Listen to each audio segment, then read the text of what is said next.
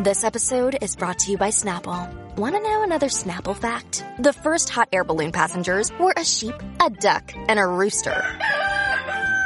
Ridiculous. Check out Snapple.com to find ridiculously flavored Snapple near you. Entertaining and informative. This is Sid and Friends in the Morning. 77 WABC. Trump supporters gathering around his Florida golf course, showing their backing of the former president who left on Saturday without taking questions about the indictment.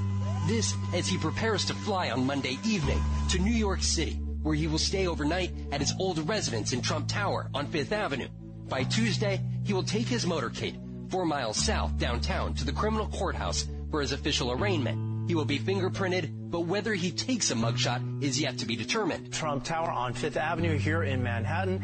Barricades are already up around the building. Demonstrators were there last week, and more could be out there for arraignment day. The NYPD says it is prepared, and Governor Hochul says the National Guard is ready to offer any assistance that is needed. He's gearing up for a battle. You know, this is something that obviously we believe is a political persecution, and I think people on both sides of the aisle believe that it's a complete abuse of power. He's a tough guy, George, as you know, and he's someone who's going to be ready for this fight. We're ready for this fight, and I look forward to moving this thing along as quickly as possible to exonerate him. This victory means Knicks will clinch a playoff berth, guaranteeing at least the 6th seed in the Eastern Conference.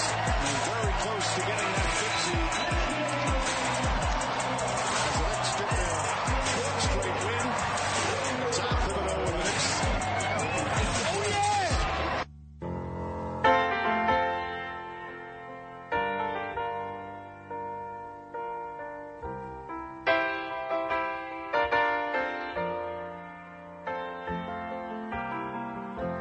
A bottle of white, a bottle of red,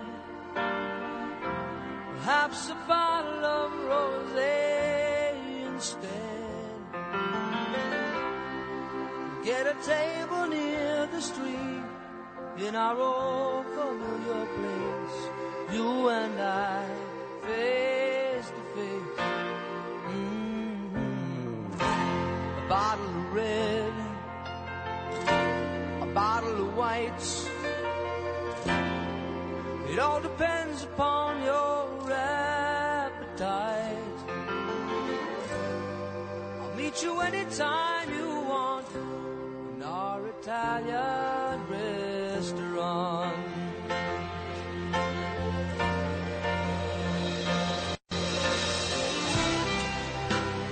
You didn't know this, Louis, but this great song, Scenes from an Italian Restaurant by the great Billy Joel off of the phenomenal Stranger album, was written and inspired inside a restaurant that the Rosenbergs attended just 2 days ago, Saturday night. Yes, true story. We went back to one of our favorite joints, if you will. Great Italian restaurant. It's called Il Cortile, and it's on Mulberry Street, Little Italy. And you hear me doing their commercials on this show all the time. Tommy and Sal, the brother combination of Tommy and Sal, are terrific guys, and that is a great restaurant. So I was there about a little over a month ago. It was Tommy, his friend Katina was there, and I was there with Gabriel and Glenn Tachinelli. And then we went back on Saturday. Tommy was there again, Katina, his brother Sal. Danielle was there with us this time, my beautiful wife, Gabriel, and Gabriel's little friend, Ashton. And we had dinner there on Saturday, and it was such a great time. The food is outrageous. It is so good. And it turns out that Billy Joel was having dinner there one night many, many, many, many years ago. And he asked this waiter, Angelo, who's been there for like 100 years, about wine, red wine, white wine. And according to Angelo, and he tells the story better than me, obviously, right there at Il Cortile on Mulberry Street in Little Italy, Billy Joel was inspired to write Scenes from an Italian Restaurant. Isn't that pretty cool? Have you been there to that restaurant yet, Lou? No, and that's the first time I ever heard that story. Pretty cool, right? Right. You would love that restaurant. It looks nice. It's beautiful, bro. Really nice. Yeah, it's beautiful. Got a Roman atrium in there, and just great. Food's great. Appetizers. Danielle had a beautiful veal chop. You know what I had for the first time in 30 years? When I was a little boy, I used to go to a place with my family called Louis Gino's, and that was in Brooklyn right off of Coney Island Avenue. And that was our family Sunday night Italian restaurant. The Colemans went, my cousins, the Biermans, the Rosenbergs, all went to Louis Gino's. And I only got veal parmesan. That was it. And then somewhere in my teens or early 20s, I was at some Italian restaurant, I forget which one, and I got the veal parmesan, and the end of the veal was like veiny. And I bit into it. Have you ever had this before with chicken or veal? It was like veiny and hard, and I was like, oh, I can't do this again. And about 30 years ago, at this particular restaurant, I switched from veal parmesan to chicken parmesan. And I've had chicken parmesan for 30 years since. And for the first time since the 80s, on Saturday night, I had veal parmesan. And it was delicious. My veal, it was pounded so thin. That's the key. Whether you have chicken parmesan, veal parmesan, it's got to be pounded thin. If you have a thick piece of chicken or veal, horrible. So Danielle had the veal chop. I had the veal parmesan. The boys had the chicken parmesan. And it was just a great dinner. So, and then yesterday was a big eating weekend for us. Last night we went to a place called Bubby's, which is in Tribeca, which is like real food. I'm talking about fried chicken and pancakes. That's what Ashton had. Fried chicken. I had a tomato soup with a thick grilled cheese sandwich. You dunk it into the soup. It was just great. So that's all we did all weekend long was watch Donald Trump. I think I spoke to Joseph Tacopina 30 times this weekend. 30, I'm not exaggerating. And we went and ate Il Cortile on Saturday and the Great Bubby's on Sunday night. But I did spend yesterday morning doing laundry because we're leaving tomorrow night to go see my daughter. I haven't seen my daughter since January, and she's really homesick, and I miss her a lot.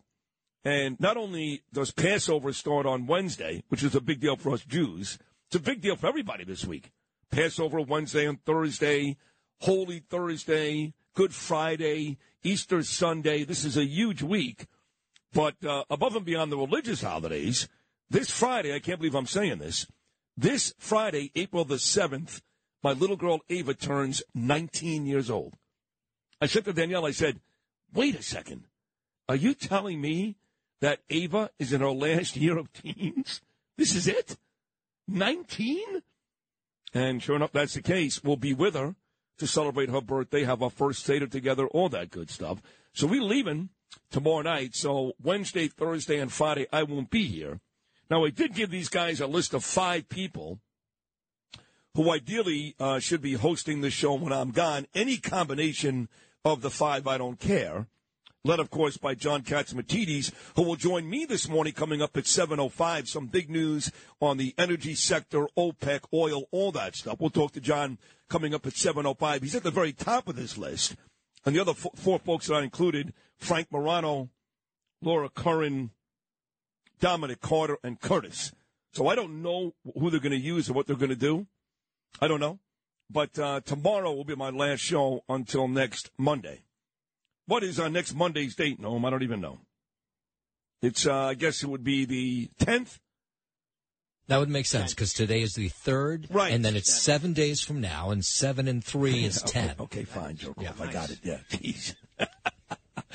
It's a big birthday month for the Rosenbergs. Ava turns 19 on Friday, and 16 days from today, Noam, 16 days from today, I turn 56. It's my Lawrence Taylor birthday this year.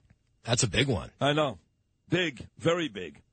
And my mom, of course, celebrates, well, I should say I celebrate my birthday the same day as my mother. I was born on my mother's birthday, April the 19th. And the great Naomi will join me this morning once again, coming up at 9:05. She is despondent. She is so angry and sad over this whole Trump situation. She was tough to talk to last night.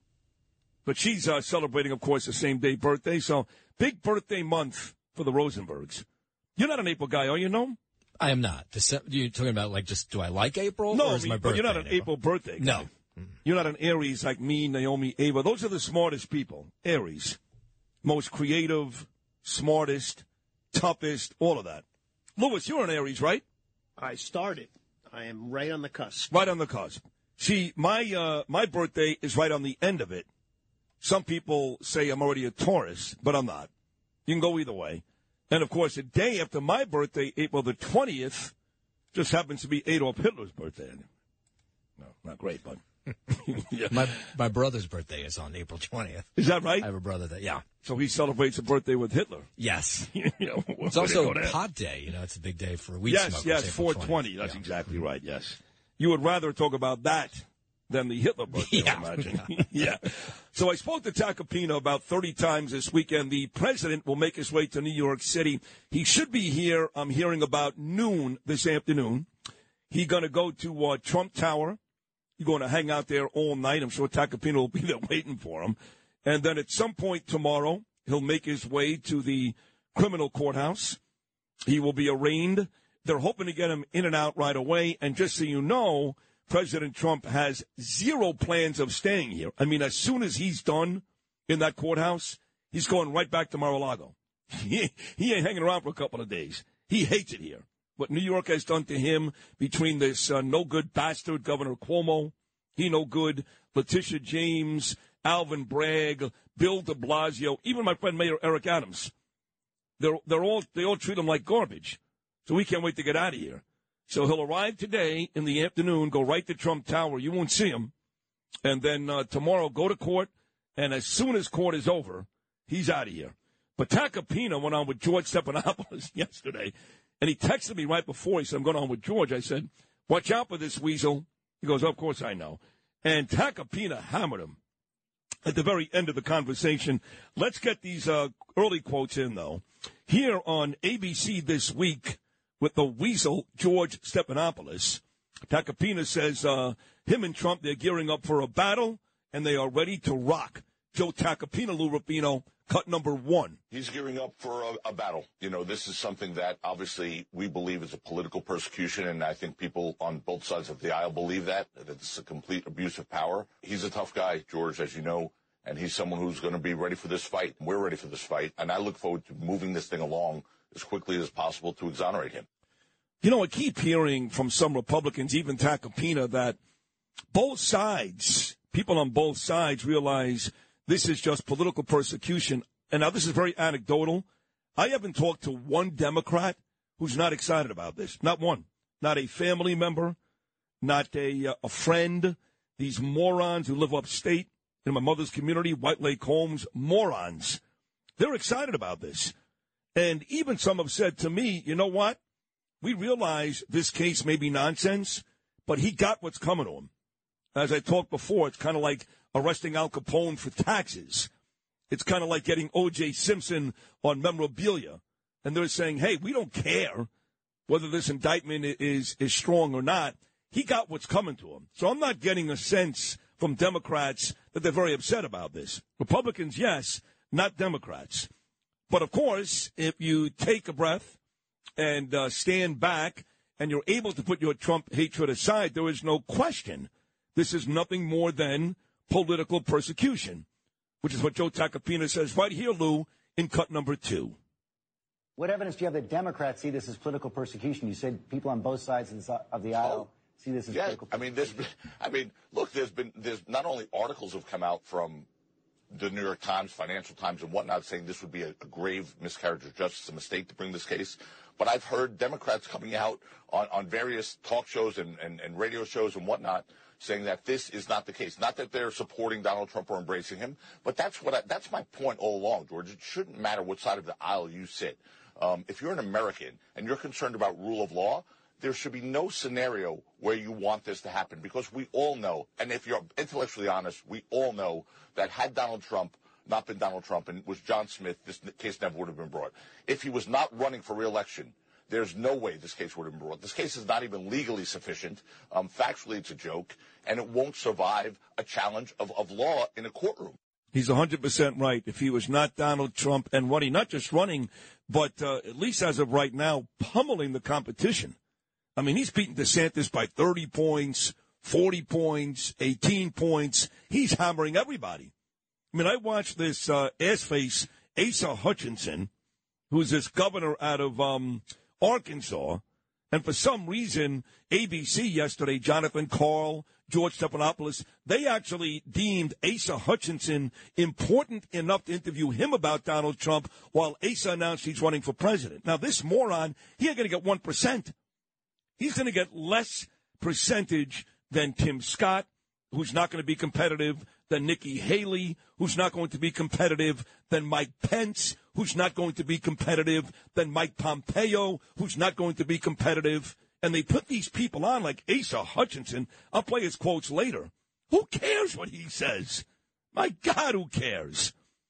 So they have not seen the indictment yet. They won't until tomorrow, till the arraignment, Joe Tacopina. Some say there'll be 24 counts. Some say there'll be 35 counts. Some say there's one felony. Some say there's multiple felonies. We don't know. But here's Tacopina with Stephanopoulos talking about the indictment and basically what a bunch of BS it really is. Cut number 3. You haven't seen the charges. I haven't seen the charges. You don't know what's behind that right now. I do know it, George. I mean, come on. Look, they can extrapolate counts and make one thing into 5 counts and say, this check, each individual check's account or each entry's account. But we do all know that it has to do with a confidential settlement agreement, a completely legal confidential settlement agreement with Stormy Daniels, her attorney, Michael Cohen and her attorney signed that together. Donald Trump did not. We do know it has to do with that. So that's what this is about. And the entries into the ledgers would be misdemeanors, and they're not even false, but they would be misdemeanors and way past the statute of limitations. So you had to cobble some misdemeanors together to show that it was done with intent to cover up another crime, and that crime would be a violation of federal campaign law, which the FEC said did not happen. The U.S. Attorney's Office of the Southern District said did not happen. So I really am not going to be shocked to see what's in this indictment. I'm going to be curious, of course, but we do know that the counts revolve around the interaction with this settlement agreement with Stormy Daniels. Then George went on to ask my dear friend of 43 years, Joseph Tacopina, what can we expect at tomorrow's arraignment? Joe Tacopina Lewis, cut number 4. What should we expect to see on Tuesday exactly? That's a great question, George. This is unprecedented. I don't know. I've done 1 million arraignments in that courthouse with celebrities and whatnot, but this is a whole different thing. We have Secret Service involved. I understand they're closing the courthouse for the afternoon. I just don't know what to expect to see. Hopefully, what I hope is that we get in and out of there as quickly as possible, that it's, at the end of the day, a typical arraignment where we stand before the judge, we say not guilty, we set schedules to file motions and whatnot or discovery, and we move forward and get out of there. I mean, look, I understand there's a lot of emotion on both sides of the aisle here. For me, as a litigator, as a lawyer, I want this to be done as smoothly and quickly as possible and begin this fight to really put justice back on course to the degree we can. Because I've said once the rule of law falls in this country or is stretched so far to try and get a political opponent, it's often hard to get that rule of law back to its original shape. And finally, this last cut is where it gets a little ugly between Tacopina and dickhead George Stephanopoulos. In fact, Tacopina kicks his ass right here. Trump is on record saying he thinks the judge in this case is biased. So Stephanopoulos asked Tacopina, do you think the judge is biased too? Remember, he asked Tacopina, right? He wasn't interviewing Donald Trump yesterday, George. He was interviewing Tacopina. And when he didn't get his answer, Tacopina reminded him who he was talking to. It was an ass-beating. Joe Tacopina, Lewis, cut number 5. But President Trump has attacked the judge. Is that your team's official legal position? Do you believe the judge is biased? No, I don't believe the judge is biased. I mean, the president's entitled to his own opinion. Look, he's been the victim of a political persecution. George, you don't have to subscribe to it. I honestly don't care. It's a fact. It is a fact, because anyone other than Donald Trump would not have been prosecuted for this ridiculous factual scenario. But if you don't believe the judge is biased, why is the president saying so? You're interviewing me, George, right? But you're his attorney. Speaking for anyone else except me. Yeah, but I'm his attorney, but I'm myself. I'm not his PR person. I'm not a spokesperson. He's entitled to his own opinion. And what he's been through, quite frankly, I don't blame him for feeling the way he feels. You're asking me my opinion. Do I think the judge is biased? Of course not. How could I subscribe to that when I've had no interactions with the judge that would lead me to believe he's biased? So the answer to that, your question is, my response is absolutely not. That is a beating right there. Well done, Joe Tacopina.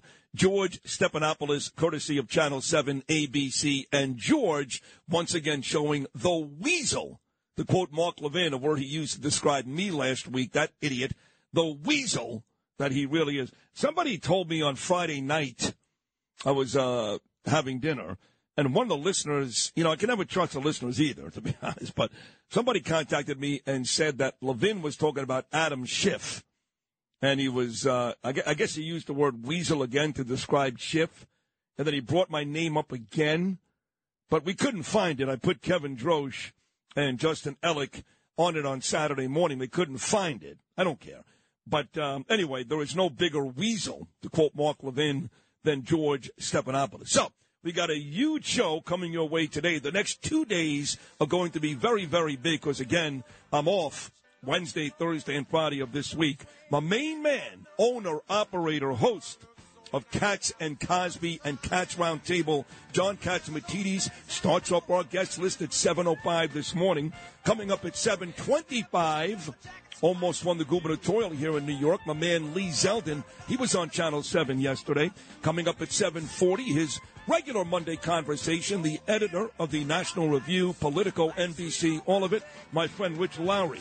Coming up at 8:40, Congressman Peter King. Coming up at 9:05, my mother, Naomi Rosenberg. And it looks like we may talk to Tim Russert's son, Luke Russert, on this program as well. So it's a huge guest list. The number is always 1-800-848-WABC, 1-800-848-9222. Getting going on a Monday morning with New York's favorite talk show. That's me, Sid and Friends in the Morning on Talk Radio 77 WABC.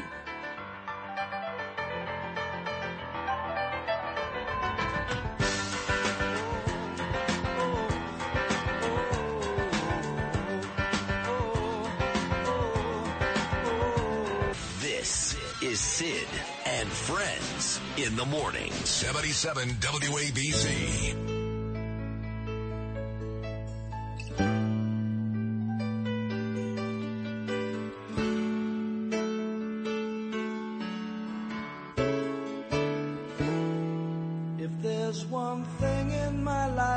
Missing.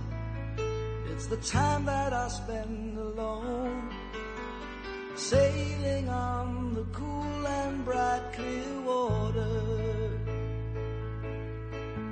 There's lots of those friendly people, they're showing me ways to go, but I never want to lose their inspiration. Time for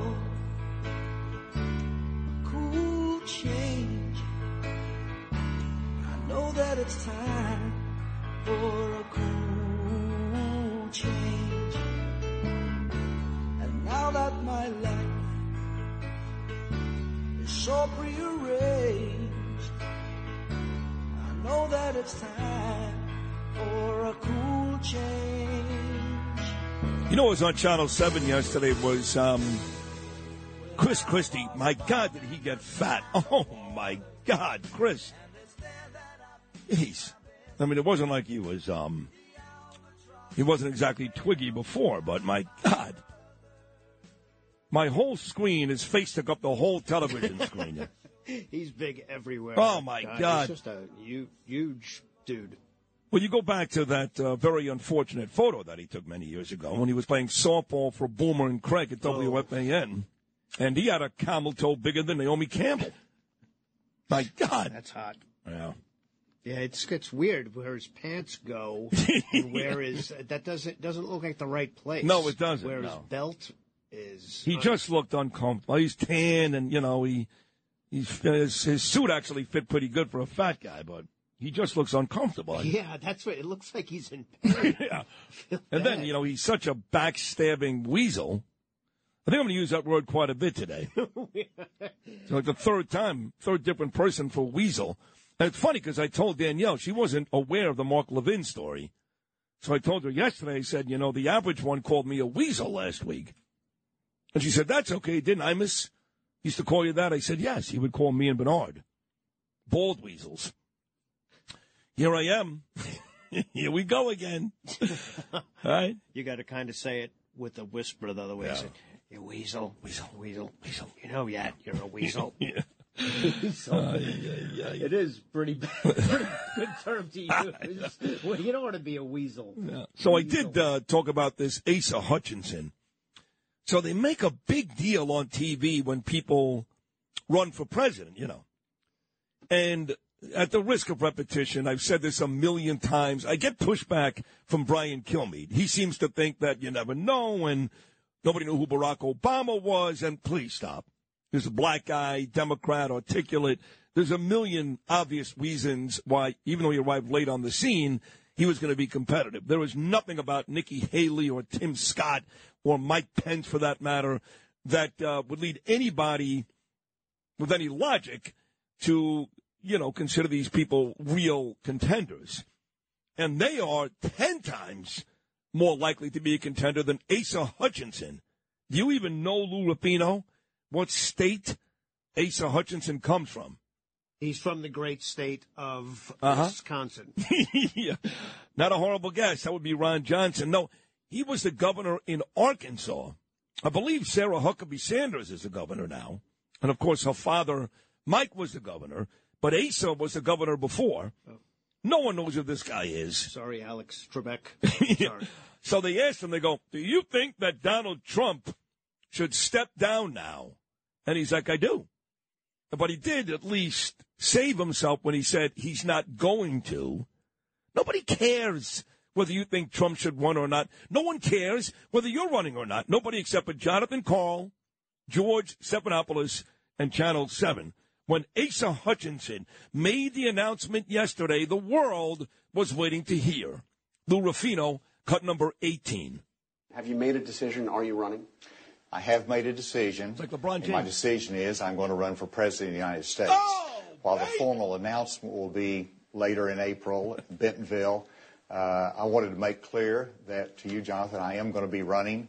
And the reason, as I've traveled the country for 6 months, I hear people talk about the leadership of our country, and I'm convinced that people want leaders that appeal to the best of America and not simply appeal to our worst instincts.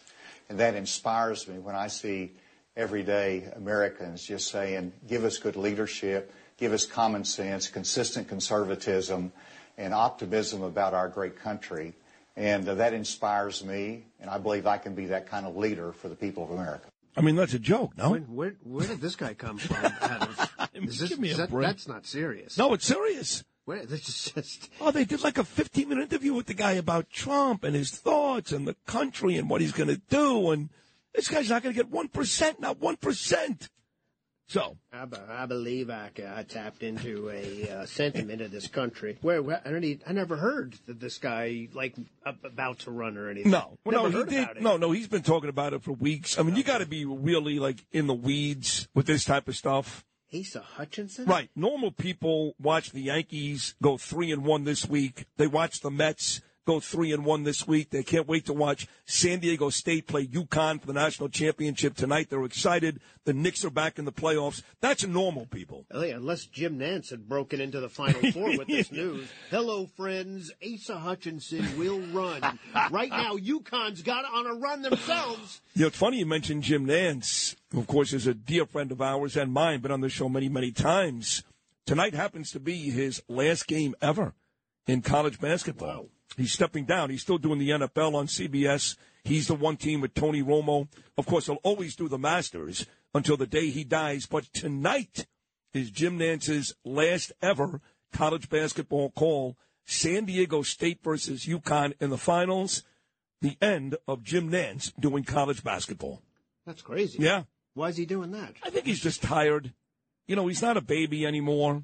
He lives out there in Pebble Beach. And to be honest, college basketball blows. People are like, oh, how cool is it that FAU was in the Final Four? It's not cool. It's disastrous.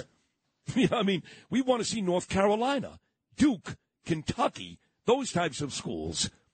So now that the one-and-done rule is there and these kids go for 1 year, they light the world on fire and go to the NBA, and we've talked about this only a million times, you're not going to see Chris Mullin 3 years at St. John's, or Bobby Hurley 3 years at Duke, or Michael Jordan 3 years at North Carolina. So, for example, FAU, if you've got a bunch of seniors that have played together consistently for 3 or 4 years, that becomes a dangerous basketball team, even though the talent is not up to par, because they've got the chemistry that young kids at these other schools don't have.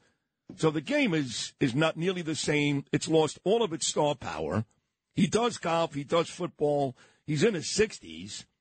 And I just think he wants to play golf at Pebble Beach and hang out. I don't blame him. Anyway, traffic is coming up next, and then a bevy of big-name guests. But right now it's time for the 77 WABC clip of the day. Listen to my man, John Catsimatidis. He'll join me coming up in about 25 minutes at 7:05. It's the Cats Round Table with John, where common sense does prevail. Always tells both sides of the story every Sunday morning starting at 8. Listen anytime on the WABC app. Here, John talks with former Congressman Peter King, who will join me today as well. Coming up at 8:40, here's John and Peter King. Congressman King, there's so many things going on. Where do you want to start today? John, I think we could start maybe with the shootings in Nashville. I think too often, though, you find both sides not using common sense. I mean, the first thing Joe Biden and the Democrats talk about is doing away with assault weapons. Now, having said that, I voted to ban assault weapons, but that's only a small part of the answer. The fact is most of the shootings in this country are not carried out with assault weapons, so I think it's wrong to emphasize that. On the other hand, Republicans shouldn't just say we do nothing about assault weapons. Let's have stricter mental health tests. Let's really decide why we need these heavy-duty weapons. With crime running rampant in New York, you need to keep yourself and your family safe. Obtaining your concealed carry firearm licenses can be difficult and time-consuming. That's where MyFirstPistol.com comes in. They'll help you secure your concealed carry license. If you're looking for a pistol, premise, rifle, or shotgun license, call 347-559-7052. 347-559-7052. You must have a valid firearm license issued by the NYPD to purchase, possess, or shoot a handgun or pistol in NYC. This is Sid on Sports.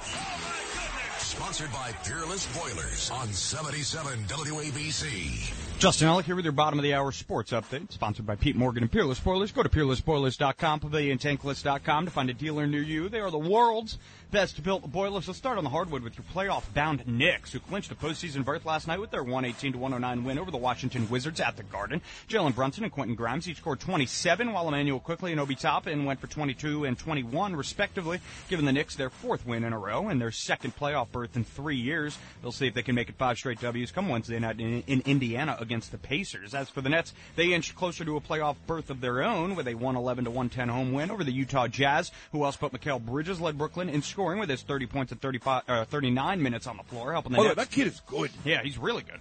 I mean, like, really good. He's leading every game in scoring. Like, who's Kevin Durant and Kyrie Irving when you got Mikal Bridges? He's averaging, close to 30 points a game since he went to Brooklyn. I think you want to sleep with him. No. Okay.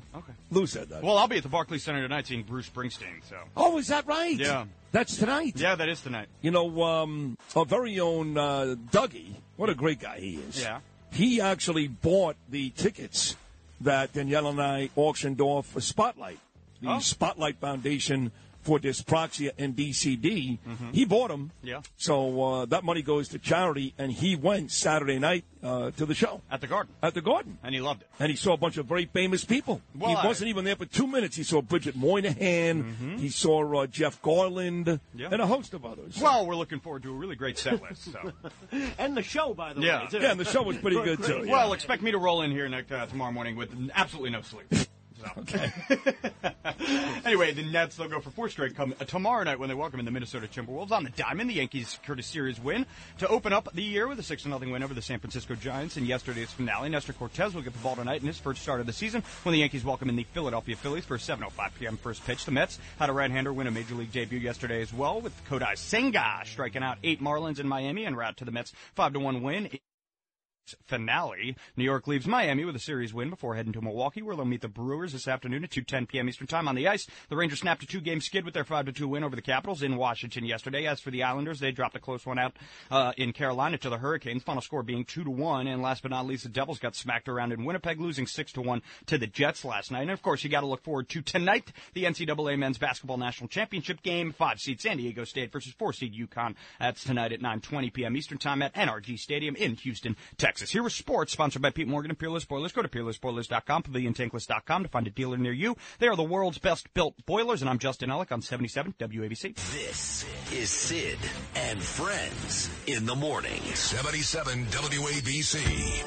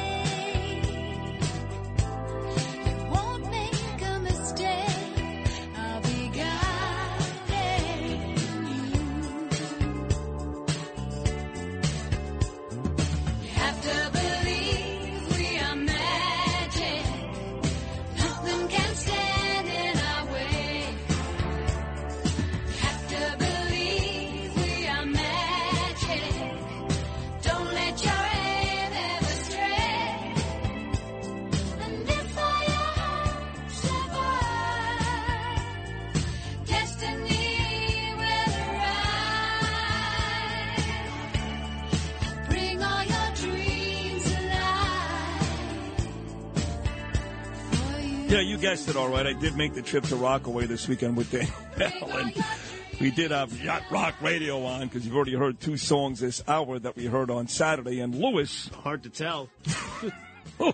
I start pounding Louis with texts.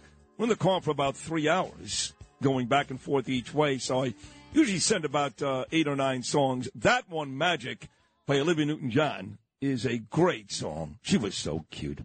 Can't believe she's dead. It's like a bunch of songs that should be served with a drink with an umbrella. Oh, no doubt, no doubt. Oh, my God. Rockaway, baby. You know, on Saturday was a beach day, too. And I was so depressed heading back into the city. It was gorgeous on Saturday. All right, listen, we got a boatload of big-name guests stopping by. My main man, John Katsimatidis. He'll be here at 7:05. Then everybody from Lee Zeldin, Rich Lowry, Peter King, my mother, Tim Russard's kid, Luke Russard, all stopping by today. But how about this guy? My attorney, dear friend of mine, just spent an hour with Joseph Tacopina on Friday. I think I talked to Tacopina next to Trump more than anybody, about 10 times a day. Terrific a guy again, my attorney, Arthur Aidala. Artie, good morning. How are you, buddy? Listen, bro, of all those guests, there's only one great guest, and that's your mother. Let's keep that in the front of the line here. Don't lump her in with me and everybody else. I appreciate you. I remember very vividly my son's bar mitzvah dinner at Essex and Beauty in Lower Manhattan, and you were so great with my mom and my sisters. And Ava, I'm going to see Ava tomorrow in London, so. Oh, that's great. Yeah. Your mom sat on my right. Your daughter sat on my left. Yeah. Yeah, you were great. Honored, by the way, and we had a great time. Please tell your daughter I said hello. I will. And send that to your very young at heart mother as well. I will. So listen, you're a tremendous attorney. You've got a great career, and you've got very high-profile cases. Harvey Weinstein. I want to get to Alan Dershowitz. He was on me twice last week. He's got something brewing. But going back to our days together at Poly Prep, me, you, Joseph Tacopina, are you insanely jealous right now, Artie, that Tac is getting all this press? No. I think Joe would tell you I'm probably his biggest fan, number one. And if we're going to be honest, at 6:47 in the morning, I was called in October to represent President Trump on the Trump Corporation case. And I couldn't say no fast enough. I will tell you, since you want to talk about our days at Poly Prep with Joe, I'm not only Joe and I friends, I'm Joe's daughter's godfather. Yeah, I'm only kidding. And no. But I just want to tell you this. I'm a little nervous for Joe, only because one of the clients. Well, hold on. Before you just tell me why you turned down Trump's offer a couple of months ago. It's the same reason why I'm afraid for Joe.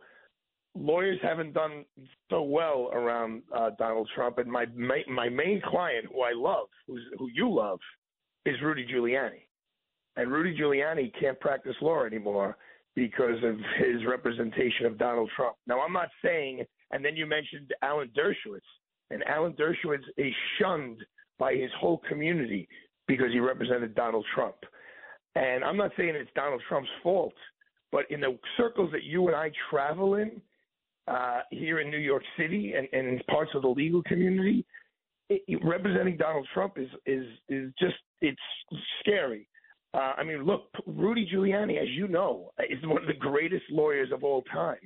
And they have stripped him of his ability to practice law and hence make a living. Yeah. I mean, I get it, but I get it. But, Rudy got involved in that whole rigged election stuff, and this is entirely different. This is behalf?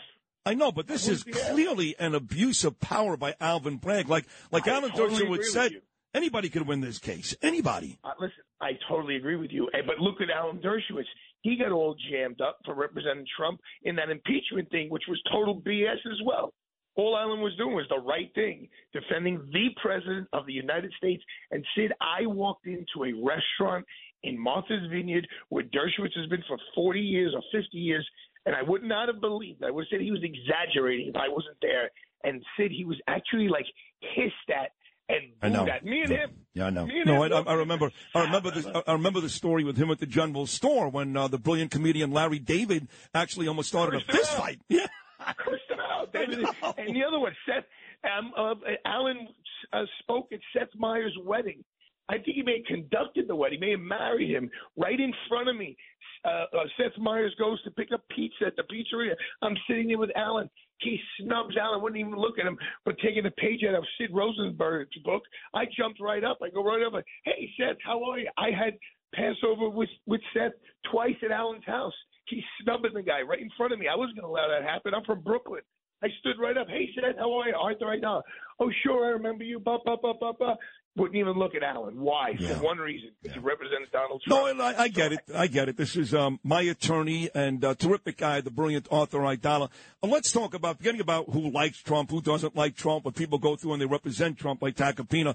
Let's talk about what you think about this particular case. As Tacopina told Stephanopoulos yesterday, clearly this is a political persecution. They're going to find a couple of felonies, I guess. They've got anywhere between 24 to 35 charges. We don't know yet because the indictment won't be opened until the arraignment tomorrow. But as a lawyer, put your personal feelings aside for Donald Trump. Is this one of the weakest cases you've ever seen? The only reason why I hesitate to say that is because we haven't seen the charges or heard the evidence. But I think it's horrible. I think it's absolutely horrible as a lawyer from the criminal justice system and as an American. And I'm going to tell you why, Sid. From everything we've heard, let's just talk about what we hear through the grapevine, so to speak. This is a 100% absolutely victimless crime. Nobody got hurt. Nobody lost money. Nobody was defrauded. Like, who's the victim here? Like, who's going to be standing behind the prosecutor going, rah, rah, rah. Oh, thank you, Mr. Alvin Bragg, for bringing justice to me and my family. Nobody. This is a 100% victimless crime. So that's number one. Number two, what are they going to get out of this? I will tell you right now, from what we know at this moment, I have two retired judges in my law firm, Judge Leventhal and Judge Kamens. I looked at them, and neither one of them, to be blunt, are big Trump fans. But I looked at both of them. I said, is there any judge that you know of in the city of New York, based on these facts, after a trial and Donald Trump is found guilty, would ever send him to jail? No. They both didn't even hesitate. No. So what are we going to get? We're going to get Donald Trump paying a fine and they're going to make him into a martyr and maybe the next president of the United States. This is, besides from a legal point of view, even if they have enough to shoehorn a bunch of facts into a crime, to what end?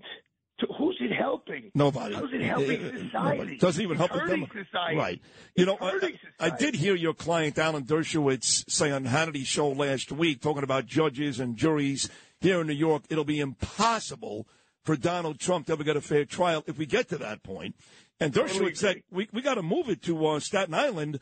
And then I heard Stephanopoulos ask Joe Tacopina yesterday, is there any plans to change the venue to a place like Staten Island? And Tacopina said, has not even been discussed. So Dershowitz brought it up. Tacopina kind of poo-pooed it. What do you think about that? So I'll tell you a quick story, Sid. So before we're going to try the Harvey Weinstein case, we moved. I put a motion together, and I remember it was a day in August, like a Friday. I remember that's the reason why I remember is I was dressed down. You know, I'm always wearing a suit and a tie, but I was like, oh, geez, it's August 18th. I'm going in. I just had to file the papers. So I go into the appellate division to file the papers for a change of venue because you got to I went to the higher court to ask for it to be done. And I hand it to the clerk, and he doesn't look at the caption. He's just talking. It's a guy I know. And he's just talking to me about the logistics of changing venue. And then he looks at the caption, People of the State of New York versus Harvey Weinstein. He looks at me and goes, Idala, what are you, crazy? Where do you want to – he goes, where do you want to try to move this to where there's not going to be prejudice against this guy? Mars? And it's basically – first of all, it's a very high bar to get to move venue, number one. And number two, it's supposed to be somewhere where there's where no one really knows about the case or, like it's really a local case and you're taking it out of the local jurisdiction. Right. So I don't see the venue being moved, but I agree with Alan. There's no way you're getting a fair and impartial No, there's jury. no way. Right. No, so Alan came out last week. And he blasted Alvin Bragg's star witness, Michael Cohen. He said, listen, this guy's a felon, which is true. He's been to federal prison, which is true. How could this guy be the star witness? And it took Cohen all of about 2 seconds to bring up Jeffrey Epstein, which is a no-no because we all know at this point, because of you, that Allen was acquitted of all that, and there are no charges, and it was just untrue. So according to Dershowitz on this show with me last week, when he heard that, he is ready, if he hasn't done it already, to sue Michael Cohen for defamation. Have you guys started that yet? Well, the funny part with Michael Cohen is the day, as soon as Trump is announced he gets indicted, Cohen must have seen me on with Rosanna Scotto, and he texts my partner, David Schwartz, and he goes, tell Idala he was dead wrong. So I pick up the phone, and I call Cohen, and to his credit, Sid, he answers the phone. And I go, tell me, Michael, what was I dead wrong about? He goes, you said everywhere they could never get a conviction because of me. I'm a liar. I'm a felon. I go, first of all, no one's gotten a conviction. They got an indictment, number one. I was like, and let's face it, Michael, you have a lot of skeletons in your closet that whoever winds up cross-examining you, if it's Mr. Tacopina, they're going to have plenty to work with. And he goes, and I have an answer to every one of those questions. Right. I have an answer to everything. I mean, he and I were going back and forth. It was pretty cool. And I got to give him credit. Like even though we had a pretty heated conversation, we kind of hung up saying he would, keep talking to me, and because it's kind of cool, Sid, to be in the middle of all this. I mean, I'm talking to Tacopina on a regular basis. Joe's co-counsel is a wonderful lawyer, Susan Necklace. Yep. I talk to her on a regular basis. I'm talking to Michael Cohen on the other side of the aisle. I know the prosecutors. I know the judge. My law firm represents the court officers union, so we know all the logistics for tomorrow, which are going to be insane. And in terms of Dershowitz, Sue, and Cohen, please, Alan, I got enough on my plate. Please. I love Alan. Alan was in my office all day Thursday. He was with me when they announced that there was the indictment. It was me, him, and Geraldo. It was me, Dershowitz, Dershowitz's wife, Dershowitz's son, Geraldo, and Geraldo's wife having a bite to eat around the corner from my law firm. Wow. And the news broke, and, Geraldo starts tweeting right away, and Dershowitz runs to my office to do 40 media hits. So it's been, it's been wild, but it's sad. It's great for the media. They're selling getting all kinds of clicks on the internet. But for those of us who grew up in the system, like I did, my father was an assistant DA in that office under Frank Hogan, the great DA, and people who worked under Bob Morgenthau. Oh, I'll leave you with this, Sid. A guy who worked for Bob Morgenthau, I think almost 30 years, the night of the indictment, around 8 o'clock on my service, I get a call from him. And he's a storied, great prosecutor. He calls me. He goes, Aidala, I know you're friends with Tacopina. Now, this guy retired from a prosecutor. He's never done a day of defense work in his life. He goes, Aidala, I know you're friends with Tacopina. You tell him he wants a pro bono lawyer who was a prosecutor in that office for 30 years. Sign me up. He goes, I think it's an absolute disgrace what they're doing to my office, to the Manhattan DA's office. I'm embarrassed by what these guys did. Wow. So that's the general consensus. Yep. That is, by the way, you can't say general consensus. That is redundant because a consensus is general in nature anyway. But... Thank you. Oh, wow. I appreciate that. Yeah. You go, boy. Yeah. Well, you know, because I used to say general consensus all the time, and every time I would do that, Imus would tell me what I just told you. But that was a great conversation, Artie. You're the absolute best. Seriously, thank you. Pretty amazing. Congratulations on all the success. And Thank everyone you, man. asks me, how come I don't hear you on #1 show on the planet anymore? Well, you're back. Listen, I'm not good enough. No. It's pretty amazing that you and Joe Tacopina were both with me at Poly Prep. That's pretty amazing. You are back. You were great this morning, Artie Aidala. Thank you so much. Have a great day, pal. You too, brother. Say hello to your mom. You got it. There he is, the great attorney, Arthur Aidala. Again, hard to believe that there we were, the three of us at Poly Prep, Arthur Aidala, Joseph Tacopina, and Sidney Rosenberg 43 years ago, back in 1980. Take a short break. A big hour about to come your way with John Catsimatidis, Lee Zeldin, and Rich Lowry. All next hour. Hour number 2 of New York's favorite talk show. That's me, Sid and Friends in the Morning. Talk Radio 77, WABC. Sid and Friends in the Morning. 77 WABC.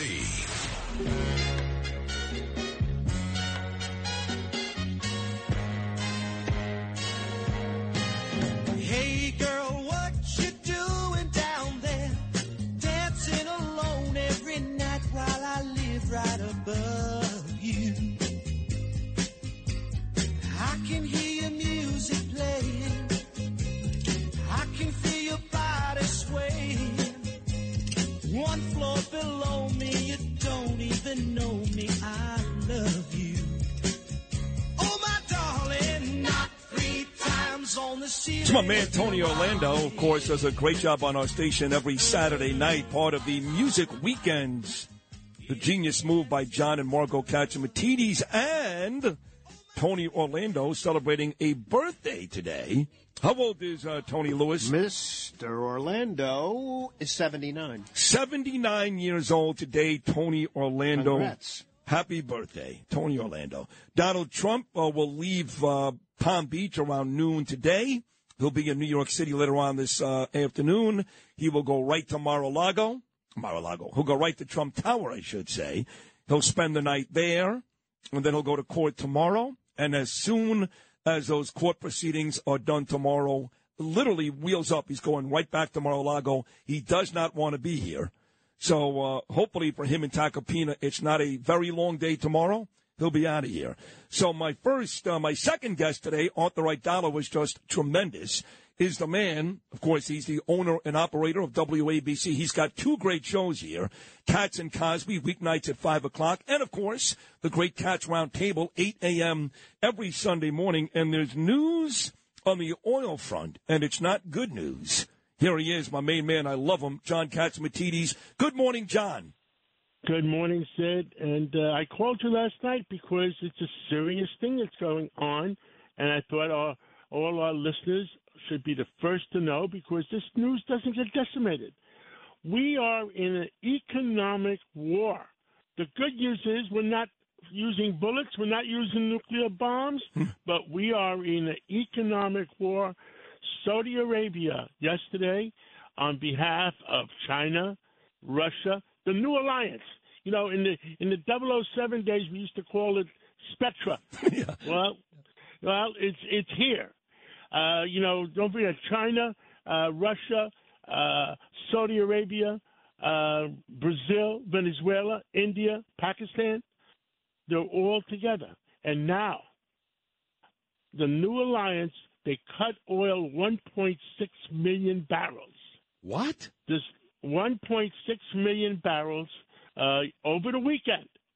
And the price of oil is soaring this morning in New York. It's over $80 a barrel. Jeez. And you're going to see the price of gasoline go up, the price of diesel fuel go up. Oh, yeah. And guess what? All the food manufacturers that I predicted are going to start lowering the prices. How do you say it in Brooklyn? Forget about it.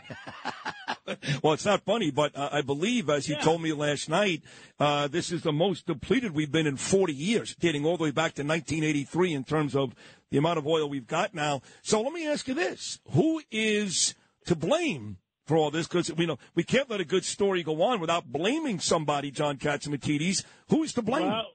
Well, it started with China and Russia. They made an alliance. And Saudi Arabia hates the White House.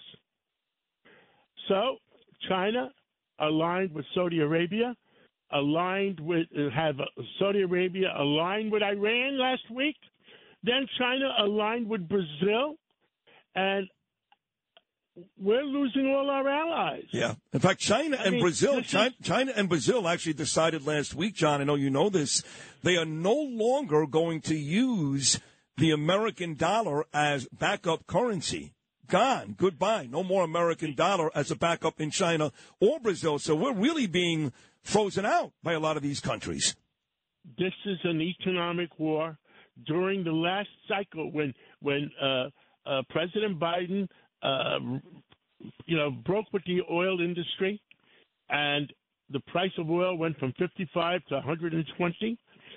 $1 trillion, maybe more, $1 trillion of wealth from North America, from the United States, moved over to Russia and Saudi Arabia, et al., and all those nations. $1 trillion. Well, guess what? We're going to have more money move over. Now, another ally we just lost about a half hour ago. You ready? You sitting down? I am. Japan. We lost Japan, too? Well, Japan has broke with Washington on the cap of $60 oil, that they're not going to pay more than $60 oil. They said, the heck with Washington. We're going to buy whatever we need from wherever we need. Now, the other game that's being played on China and Russia to their friends, they're selling the oil at a discount. So some people are buying it at a discount, paying whatever they want, or whatever the deal is, and other people are paying. How did Abe Hirschfeld used to say? They're paying retail. You said, it's unbelievable, all these countries. You said that, of course, this is going to affect us at the pump. And you know this, John, that the average guy driving around right now, listening to Sid and Friends in the morning and listening to you with Reed at 5 o'clock every afternoon, they're more concerned with their 9 to 5 guys making their 80, 90,000. They want to know how it's going to affect them. So when you say that this is really going to come back and hurt us at the pump, what kind of prices do you think we're looking at? Well, the prices immediately would go up at least 10 cents, maybe 15 cents right away. Right.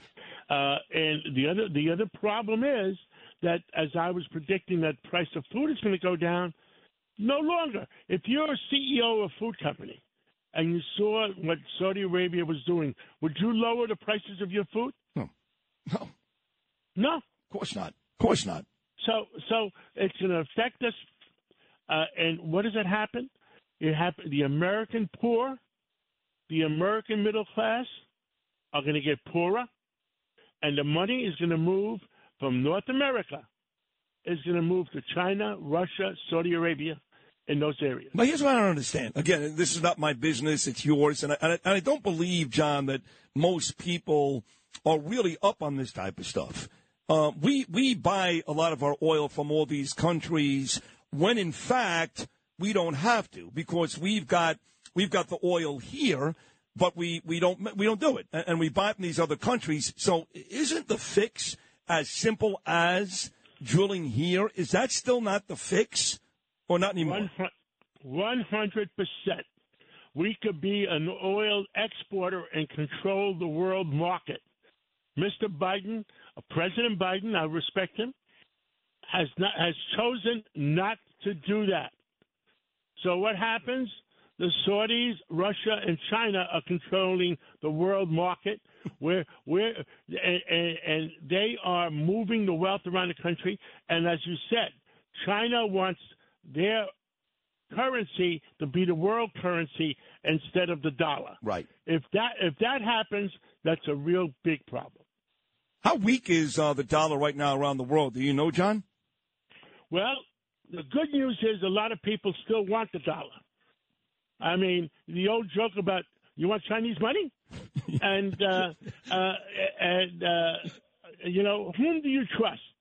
Well, even though the stupidity we have in Washington, I think the most of the world still trusts the U.S. dollar, and the Brazilians, you know, they went with China. Well, they're stupid too. Yeah. You know, it's not just oil, but you sent me something else this morning, which is also shocking. Let me go to also. You know, Bloomberg was reporting that this oil story was surprising, was shocking, and you seem, John, to take offense with that. That like, what was so shocking about it? You can see this coming from a mile away. Why do you think Bloomberg was acting as if it was a surprise when it really wasn't? No, it was a surprise because we didn't expect China to close down 1.6 million barrels, gotcha. Along with all the OPEC nations. It was a weekend surprise just to tell Washington one more time, screw you. Wow. And what about this story you sent me this morning, John, that McDonald's, they are temporarily closing all their U.S. offices? What is that about? They're trying to figure out layoffs. Wow. Even McDonald's. There's going to be big layoffs. Look, the economy, you know, if you go back to the sector, I recalled when they were raising interest rates like it's going out of style, said, it first hit the real estate market. It hit the construction market is down. New home sales are down. You don't want to pay 6-7%. No. Well, how much was when you bought your house in Rockaway? How much was the interest rate? Like 3%. We actually got it. It's funny you say that. Very smart, John. We got it at 4 right before it changed, and now it's like you said, 6 or 7. But I think the week it was still at 4. We got it. Well, first, 20% of our country is real estate. They destroyed it. Second, the banking industry, they raised the price of interest rates so high, so fast, that the value of the bond portfolios, the value of the real estate portfolios in the banks dropped because your interest rates go up, value of bonds and real estate drop. So we hurt the banking industry. You know what's next to be you know what's next on the agenda? I'm actually scared to hear it, but tell me. Go ahead. The rest of America, you know why? Because the banks are not going to lend any money. Yeah, I know. No, I know. The bank's going to shut down and say, we got to take care of ourselves. We're not going to lend any money.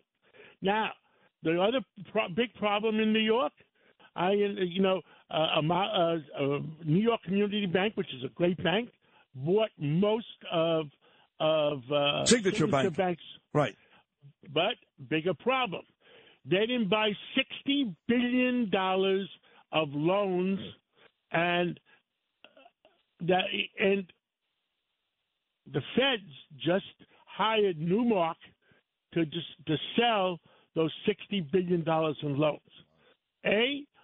Who's going to buy them?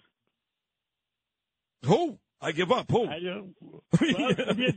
It's going to be a discount, and the people the loans, if they're sold to hedge funds, and the loans from a businessman in Brooklyn, right? One of your people. Yeah, probably so.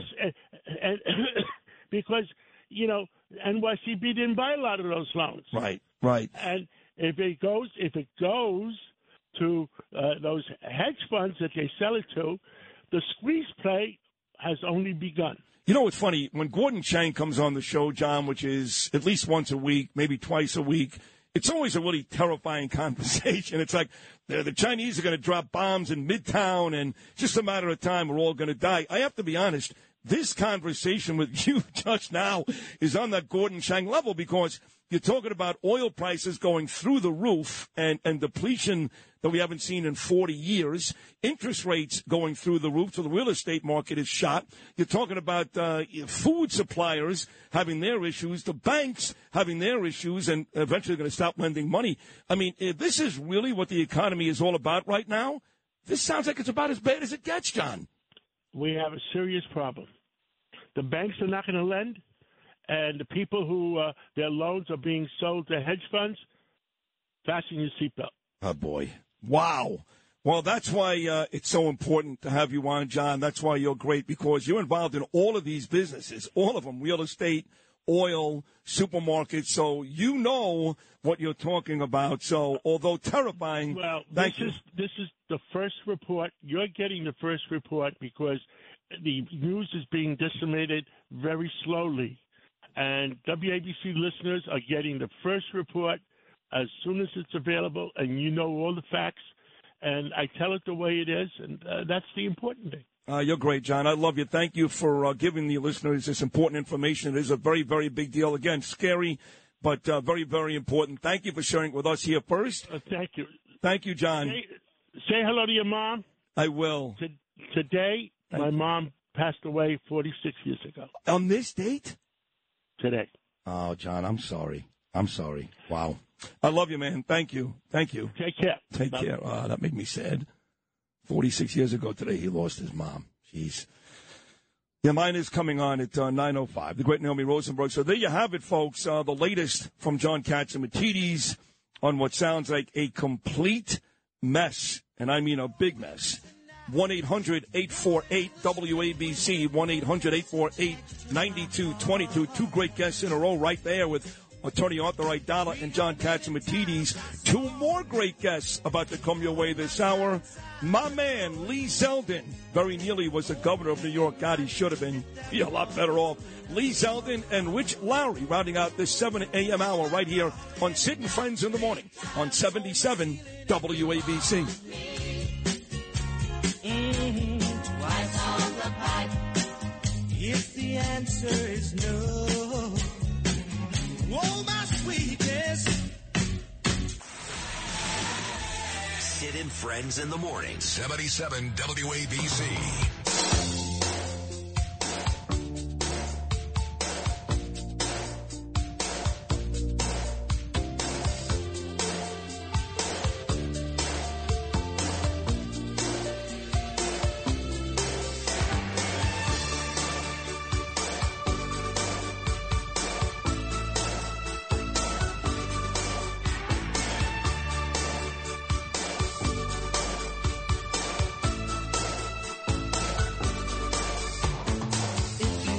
Well, my next guest is just an amazing man, a hero, first of all, served our country proudly, been a great congressman out of Long Island forever, I mean forever, and nearly won the gubernatorial in a state where it's almost impossible for a Republican to win, but he had such a great campaign. And, of course, he's a dear friend of mine. It's the great Lee Zeldin. Lee Zeldin, good Monday morning. How are you, buddy? Good morning, Sid. It's great to be with you. Good to see you, too. Last time I saw you, you actually snapped a picture of me from across the court where you were with your beautiful wife, Diana, and your two lovely daughters at a Knick game. You found me across the court. I don't know how you did it, but that was a great picture you took. Thank you very much. You know, Sid, don't take this the wrong way, but you kind of stand out a little bit on a crowd. I guess the bald head and the tan and all that. You know what I love was, so there was people who are listening, they probably don't know this unless they were there at the game and they witnessed this one moment, and I didn't get a chance to talk to you about it, but I noticed that during the T-shirt toss, usually the best chance that you have of getting other adults to rally for you to help get a T-shirt is when you're this cute little kid. Yeah. But I'm looking and I'm seeing a whole bunch of people on the front row. Yeah, it's true. The front row at Madison Square Garden lobbying the T-shirt guy to get you a T-shirt. It's true. Now, I want to say, though, in your defense, that the moment this successfully worked, that you turned and you gave it to a little kid. Thank God. I did. I gave it to my son Gabriel, actually. I was so furious I couldn't get it. I almost asked Chris Rock to get one for me. But you're right. I had the T-shirt. I got nervous for a second because I thought that you had like the entire first row going to get you a T-shirt. No, I thought about it, trust me, but it went to little Gaby, who actually wore it just last night. That was a fun time. Great seeing you and your beautiful family. You know, I mentioned you nearly beat Kathy Hochul, and I know this is in Nassau County, but got a phone call a couple of weeks ago from my friend Michelle Johnson. She's Anthony Capitola's daughter. She's out there on the Oyster Bay on that board, you know. And Hochul's out there trying to put some housing out there. And she's freaked out, all of those folks living in Nassau County. Even Peter King was talking about this a couple of weeks ago. I know you know about this story, but no matter what Hochul does, she can't do anything right. Anything. Yeah, and here we are April 3rd having this conversation, and the state budget was due by April 1st. And speaking of not being able to do anything right, once again, there's no state budget by that deadline. Now, there's a bunch of different things that there's some dispute going on between, it's the Democrats who run Albany. They're not sitting down at a table with Republicans to try to reach some bipartisan agreement and ensure that not only that there's a political balance of power, but also a geographic balance of power. One of those items being this debate over housing. In many respects, it's coming across as vindictive. On Long Island, we absolutely crushed the governor's race. It wasn't even close. We won Suffolk and Nassau by double digits and then some. And one of these pieces essentially has Albany taking control over these local housing decisions. And a lot of people who live on Long Island because they like to live on Long Island. Right. And the reason why they like to live on Long Island isn't because the federal government is doing such a great job controlling Long Island. It's not because the state is doing such an amazing job controlling Long Island. It's because of what Long Island is. And it's because of these decisions that have been made locally. And this is the way it should be all across the state and all across the country, believing in local control of school districts, local control of housing, and much more. And this push towards local control, which we saw in the schools when she first became governor, and now we're seeing local control push towards controlling how housing and development is managed. And I would say this, just one very specific example is pick a town on Long Island and you give Kathy Hochul the test of just how well she knows about that local hamlet, and please. she's going to flunk it. Of course. There are people right now who are on a train coming in from Ronkonkoma train station, and there's a push for a Ronkonkoma hub, and Kathy Hochul isn't familiar with the sewer capacity in of those local roads, and which ones are 2 lanes and 4 lanes, and when you go through the first 10 or 20 questions that would come to mind of how to redevelop a busy corner, she doesn't know the name of the corner. She doesn't know any of the local challenges, the local community leaders. She might know the local Democratic elected officials or committeemen, but that's where it ends. Yeah, about 4 or 5 minutes to go with my dear friend Lee Zeldin here. So folks may not know, of course, that you're an attorney. You received your Juris Doctorate at Albany almost 20 years ago. And when they impeached Donald Trump the first time, you were there. You were there to defend Donald Trump. And as bad as those 2 impeachments were, and the Russia hoax and the Ukraine hoax and all the nonsense he went to, now the coup de grace, now they indict the man. Now, we have not seen the indictment. We won't until tomorrow when he gets arraigned here in New York City. He'll be here about 4 o'clock this afternoon. But it looks like this is about the weakest case we've ever seen, not just for a president, but any human being at the Manhattan courthouse, maybe ever.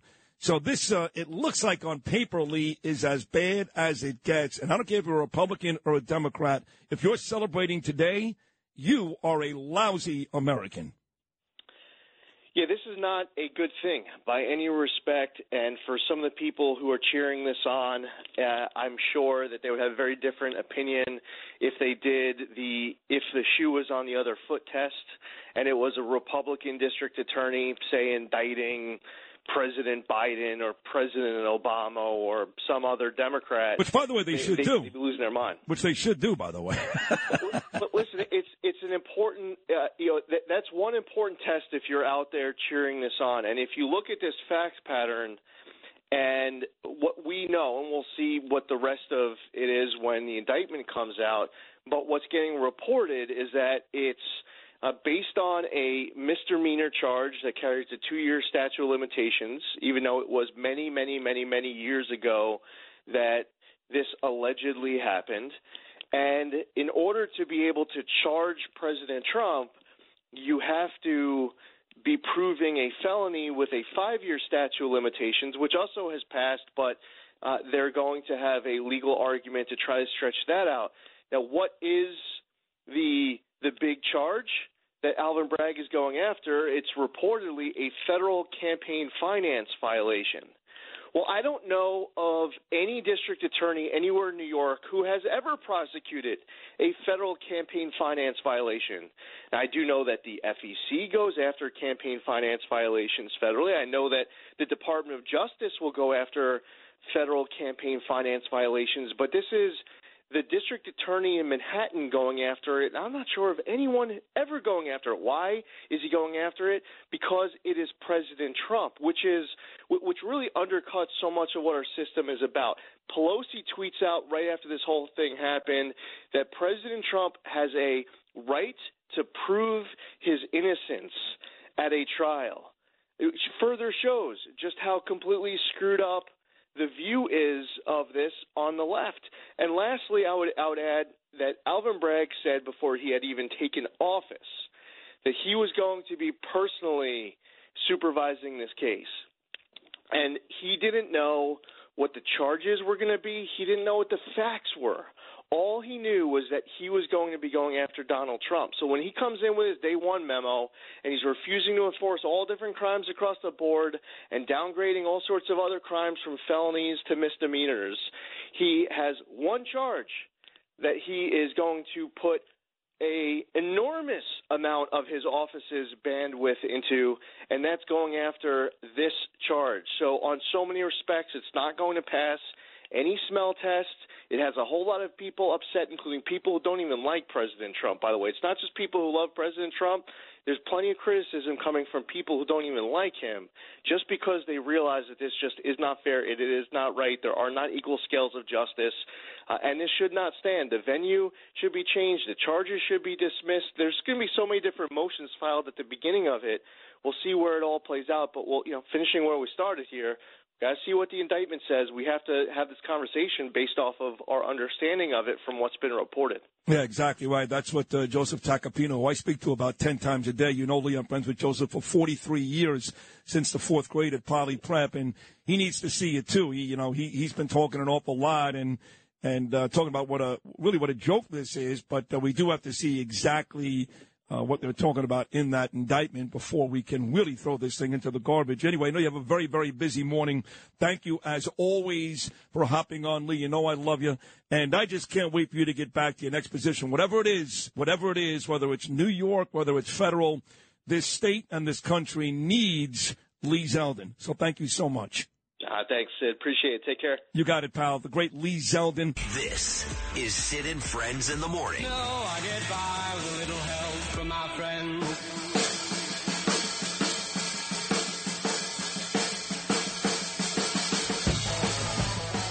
All right, been a big show already. Real big.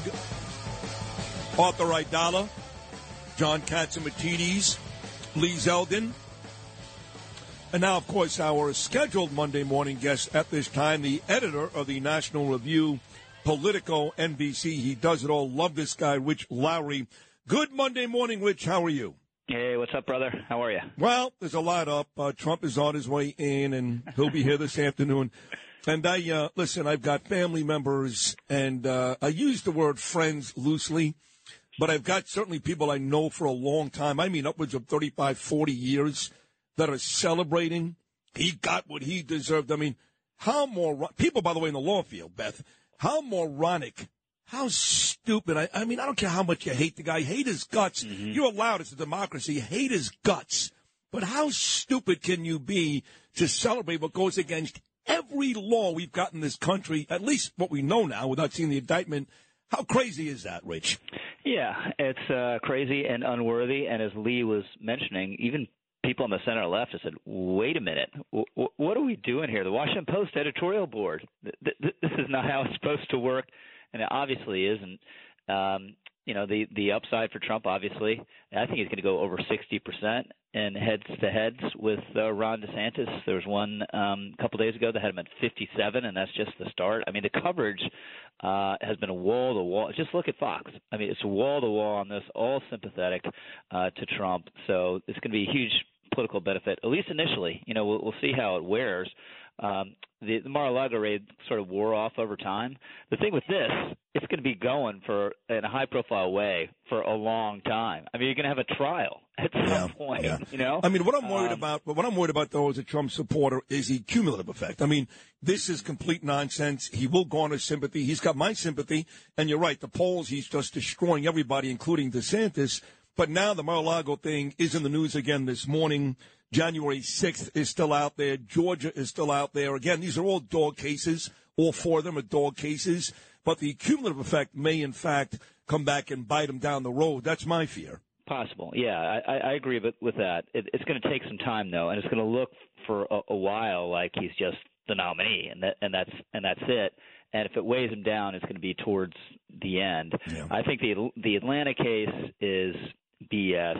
I think in the Mar-a-Lago case, he broke laws there, but if you didn't prosecute Hillary Clinton on something worse, and you're not going to prosecute Joe Biden, obviously, on something somewhat comparable, it's just the case there for selective prosecution will be really strong, and I don't think he committed any crimes related to January 6th either, but he could get indicted, easily 3 times, maybe 4, but easily 3. That's great. The indictments don't matter. They can indict him 100 times if he's not convicted. And by the way, you can put him in prison. He can still run this country. We do know that. In fact, the New York Post did a whole story yesterday on how practically he can run the country from prison. I hope we never get there. But you seem very quick to give Donald Trump the nomination, even after Asa Hutchinson announced he's running. I mean, I'm watching George Stephanopoulos and Jonathan Call, these two morons on ABC, giving this guy literally 15 minutes of airtime on a Sunday morning. Asa Hutchinson, that's worse than Mike Pence. Well, that's the reason you get in is if you're Asa Hutchinson, you get that 15 minutes on Stephanopoulos that you wouldn't otherwise. But hard to see. Real hard to see. I always have a dose of modesty about presidential politics. You never know what happens. There's someone usually who surges right at the end of Iowa. You guys have been thinking about Mike Huckabee, Rick Santorum, but it seems unlikely that's going to be Asa Hutchinson.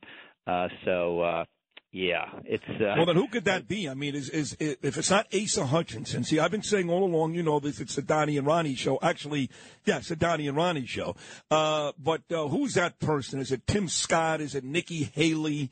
Is it Pompeo? Is it Pence? I don't think any of them have a chance to be competitive, let alone get there at the very end. But if you had to pick one, who would it be?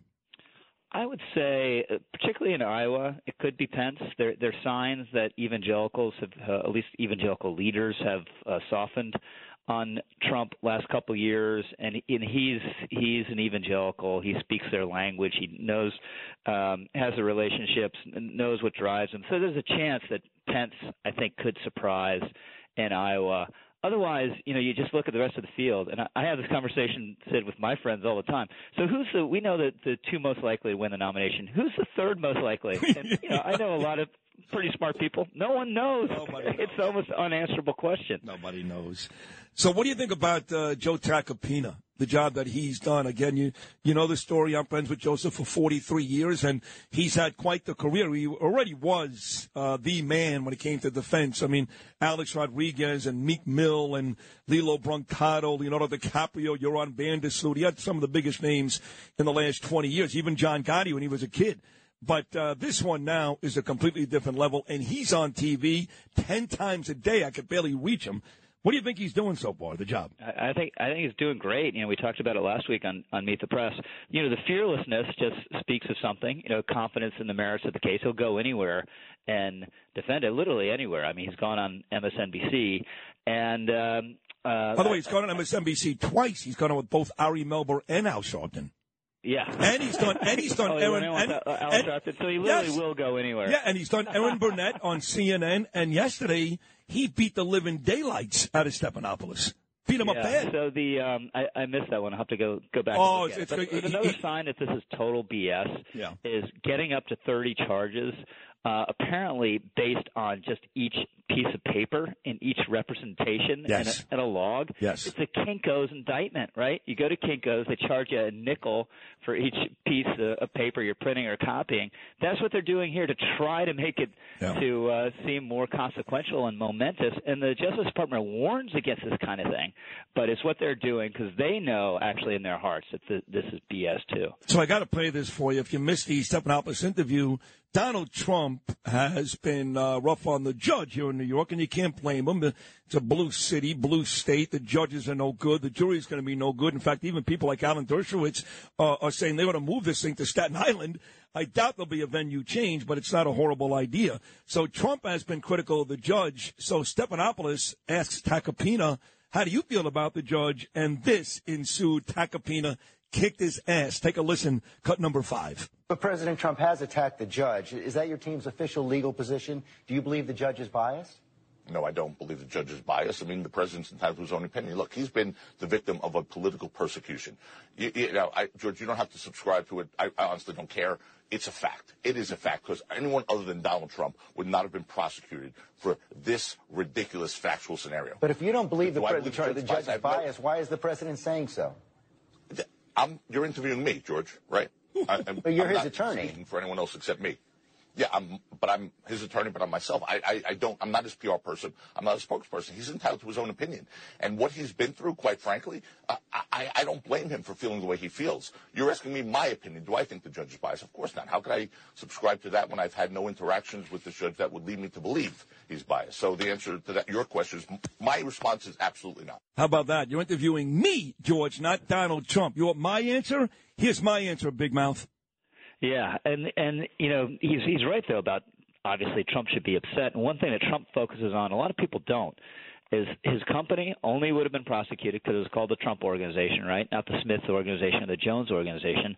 And then his accountant, Alan Weiselberg, is sitting in Rikers, 75, 76-year-old man, as we speak, only because they're trying to squeeze him to get him to flip on this Stormy Daniels payment case where apparently he hasn't been saying what they want. That is outrageous. I mean, and you'd think every civil libertarian in the country would be screaming about it. Of course. But obviously not a peep. I mean, if I look outside my window right now on 3rd Avenue, I can probably spot somebody who's walking the streets, who's had 19 prior arrests, who right now has a gun in their possession, who wants to do evil today. That guy's walking down 3rd Avenue, and like you said, this old Jewish guy, 76 years old, is in prison in Rikers Island, and that's what Alvin Bragg is worried about. How anyone in this city can't be sick about Alvin Bragg, Trump lover or not, I just don't get it. Also, Jonathan Turley made this point in a New York Post column a couple days ago. If Donald Trump had robbed Stormy Daniels at gunpoint, he'd be off, right? Yeah. There'd be no question of him getting prosecuted. The problem was, and this is another perversity, Sid, right? She was extorting him. Yes. Right? It was an extortion scheme. He could have gone to the cops, and filed charges against her, and just because he paid it, now he's in trouble. It's the whole thing is so backwards. I'll tell you who this is great for, though, Joe Biden, because I have not played a Joe Biden gaffe in days. Yeah, no, absolutely. Nothing. I mean, they're just sitting back and enjoying it. They absolutely are, right? Yep. There's no chance that Joe Biden comes out and says, look, I ran against him. I may do it again. I don't love the guy, but this is unfair. Never? Yeah. I have a friend of mine who says that the ultimate jiu-jitsu move on Biden's part would be to pardon Trump tomorrow. Because Trump would be so pissed, right? There would be the implicit idea that he was guilty and needed a pardon. Yeah. Joe Biden is above it all, but there's no way, given Biden's space, there's no way he could do it. Well, you talk about a pardon, and we'll wrap it up with this. It took all of 1 minute for Ron DeSantis to say Thursday afternoon after the indictment was announced, guess what? I'm not getting involved in extradition. I am not going to send a marshal to that man's house. So we've been talking for months, you and I, about this relentless attack by Donald Trump on Ron DeSantis. And when is DeSantis going to fight back? And given the opportunity, DeSantis said, nope, not my guy. You're not getting him. Yeah, I mean, you just can't say a discouraging word at the moment. The emotions are running so high. I think that was a little bit of a BS-y statement. It didn't really commit himself to fighting extradition if it came to that. Plus, he knew that Trump had already agreed to go. Right. So it didn't really matter, but showed he knows which way the wind's blowing. So on the way out, which this is, it should be at least, no matter who you are, this afternoon when he arrives in New York and certainly in that courthouse tomorrow, a very sad day in American history. Yeah, no, absolutely. But it's going to be a very memorable day as well. I imagine we'll get something like we did the night of the Access Hollywood tape with Trump with the crowd, raising his fist in defiance. I think, we'll very quickly see the mugshot, which we're not supposed to see. And this at least in this chapter of American history, we've passed some sort of inflection point where things are going. We thought things were crazy prior to this. Yeah. After Tuesday, they're going to be crazier. No handcuffs, but you're right. There'll be a mugshot. There'll be fingerprints. There'll be all that stuff coming up tomorrow. As always, Rich Lowry, nobody better on a Monday morning. Thank you so much. Thanks, Ed. Appreciate it. You're the man. And by the way, your Yankees are 3-1, so congrats. There we go. We're almost there. Only 158 more to go, Rich. Yeah, I know. Thank you very much. The worst day of the season for me is always the day after opening day when they don't play. You've waited months. Right. They can't play 2 games in a row. Why? The Mets played 2 games in a row, but you're right, the Yankees didn't do it. But a good weekend nevertheless, and a great appearance here by Rich Lowry. What a terrific 2 hours. Arthur Aidala, John Katsimatidis, Lee Zeldin, and Rich Lowry. Still some great stuff to come, including Congressman Peter King. And you ready for this? My mother, Naomi, makes her return coming up at 9:05. And let me just say this. My 87, soon-to-be 88-year-old mother, her birthday is in 16 days, just like mine is. She's pissed. Really pissed. Naomi. Keep it right here. Second half of the Monday edition of New York's favorite talk show. That's me, Sid and Friends in the Morning. We're coming right back.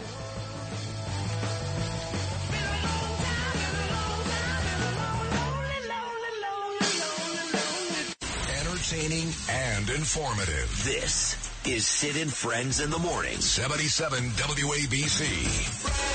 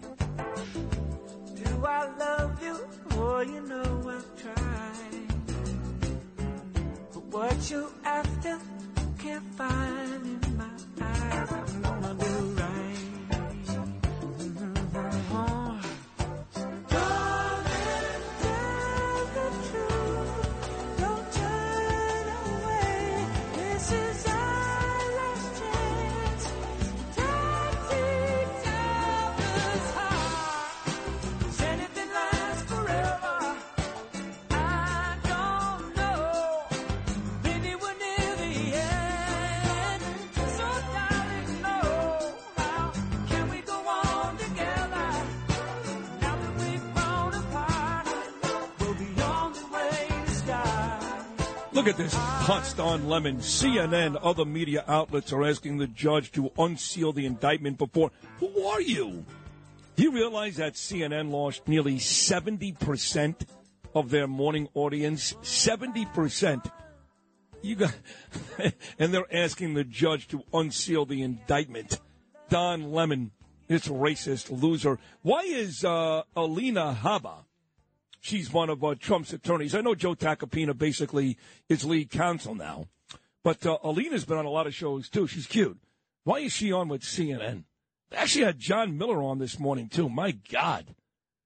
I'm all for, look, like I said, Tacopina's done Ari Melber. He's done Al Sharpton. He's done CNN, Aaron Burnett. He's done a bunch of these woke liberal networks. But I hate it when decent Republicans, decent people, go on CNN and or MSNBC because they are the worst people God ever created. The absolute worst. Isn't that right, Justin? Yeah. You don't care. What'd you just say? Are you going to watch tonight? What will you be watching? Trump coverage, San Diego State versus UConn, or Yankees Phillies? None of the above. I'll be at the Bruce show at the Barclays Center, so I'll be watching Bruce Springsteen. Oh, you're going to see Springsteen tonight. That's right. It's like the fourth or fifth time I've told you. Yeah, I forget. Yeah. All right. It's the second time, to be honest. Oh, okay. Gotcha. Yeah. So Kimberly Guilfoyle was on with Katz and Cosby on Friday. Who? Kimberly. Yeah. She sent me a message on Thursday night, and I showed it to Justin. I may have showed it to you, Lou.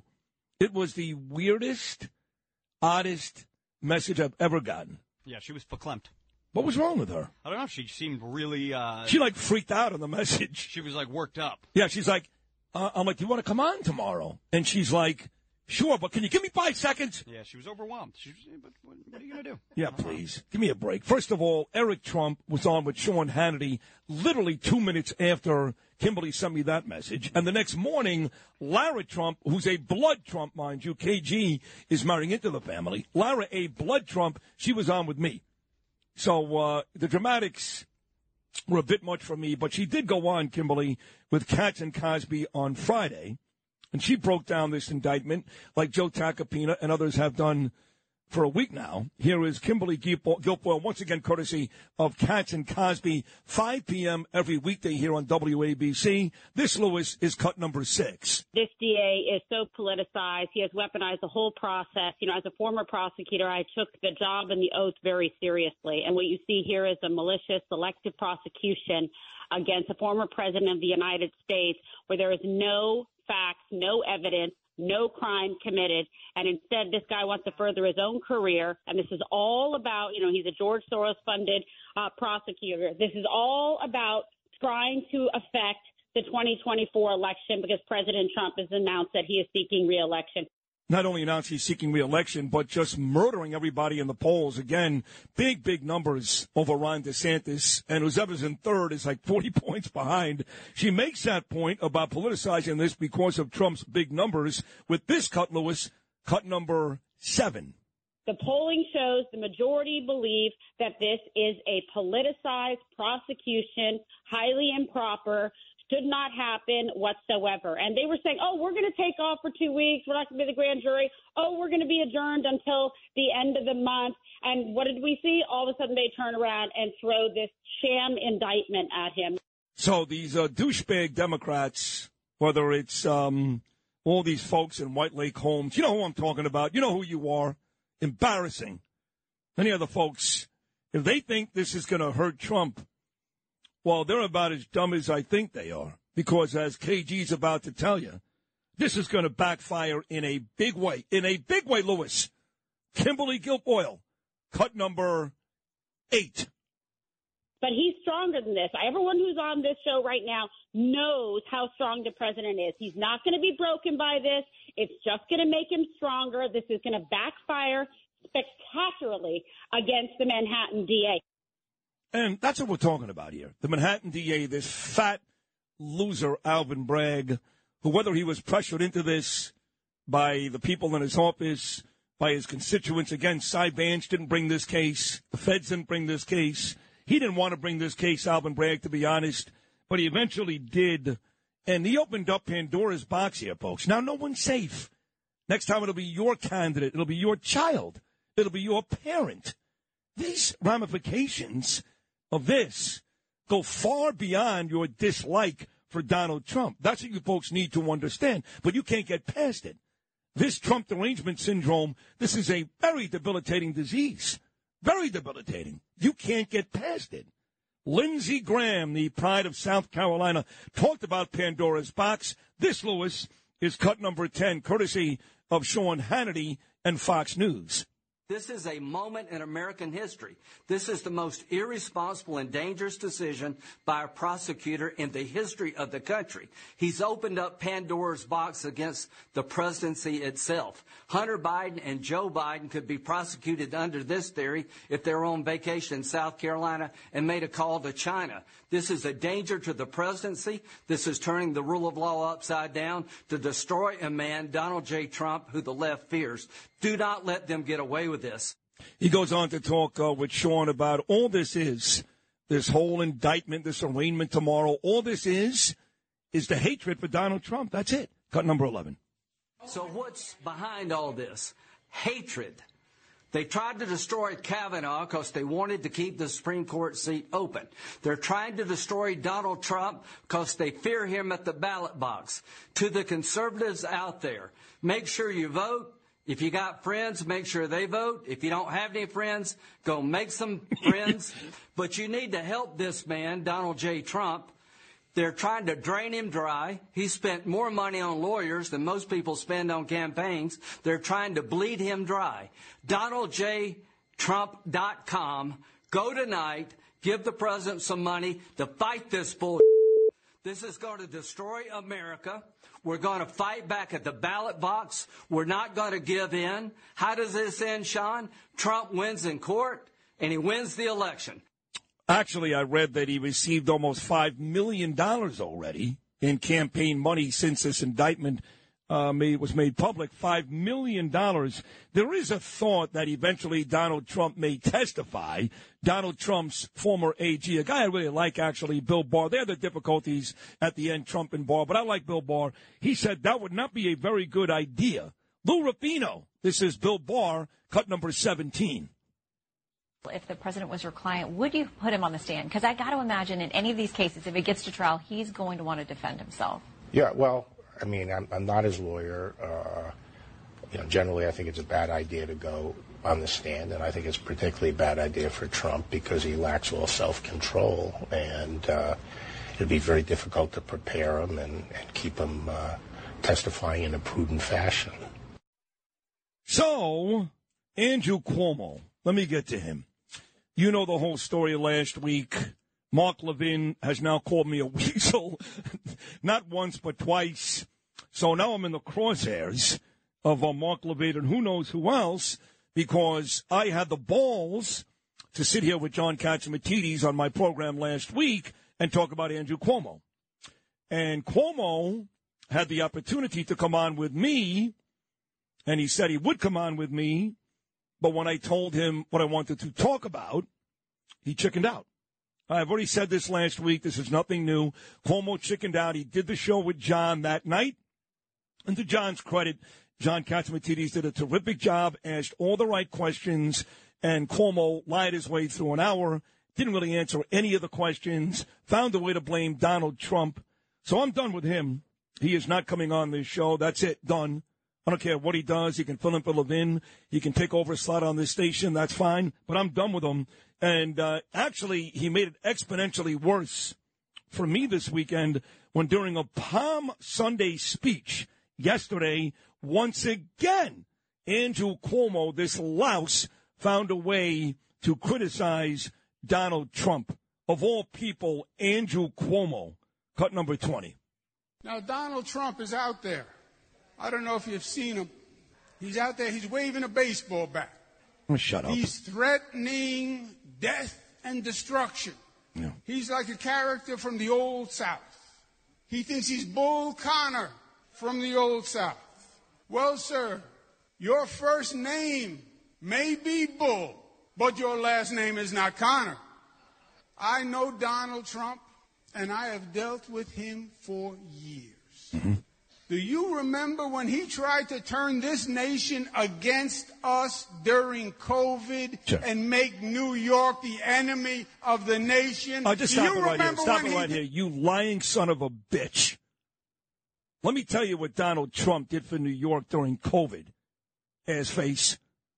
He sent the battleship to New York. You know why? Because he didn't want to see old people like Janice Dean's in-laws die in nursing homes.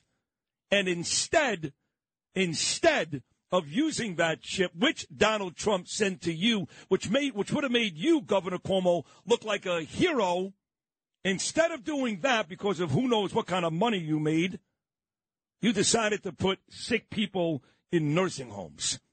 That's what Donald Trump did. He also, last I checked, came up with the vaccines. Now, we know they don't work after a while, but they certainly save lives until they stop working. That's what Donald Trump did. What did you do, Andrew Cuomo? What did you do?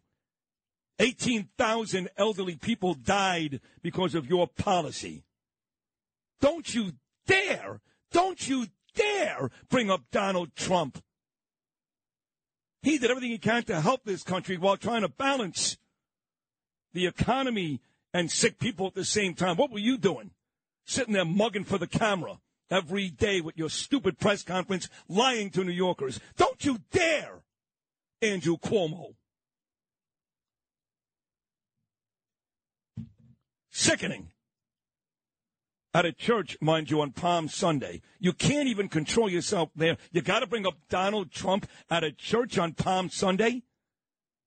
You should be thanking Jesus you're not in prison. That's what you should be doing. And thanking Jesus for allowing you to keep $5 million for a book you wrote where you supposedly saved lives when 18,000 people died. You should be thanking Jesus, not ripping Donald Trump. Back after this. Sooner or later, honey, there comes a time, mama, when you gotta do right.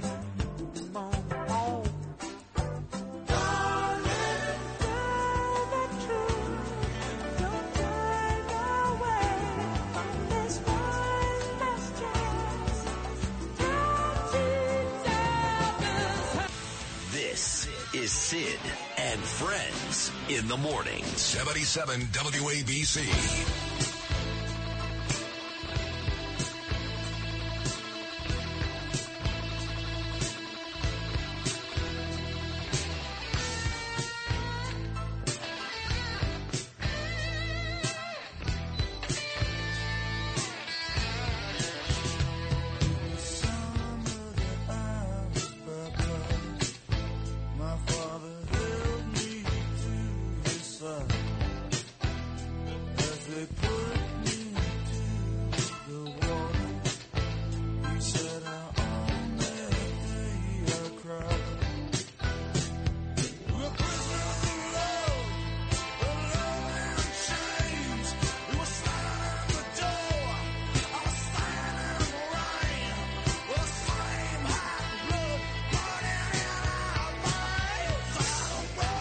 Here's a great song, Bruce Springsteen, Adam Raise Cain. Bo Dietl, my man Bo Dietl, he'll be on tomorrow.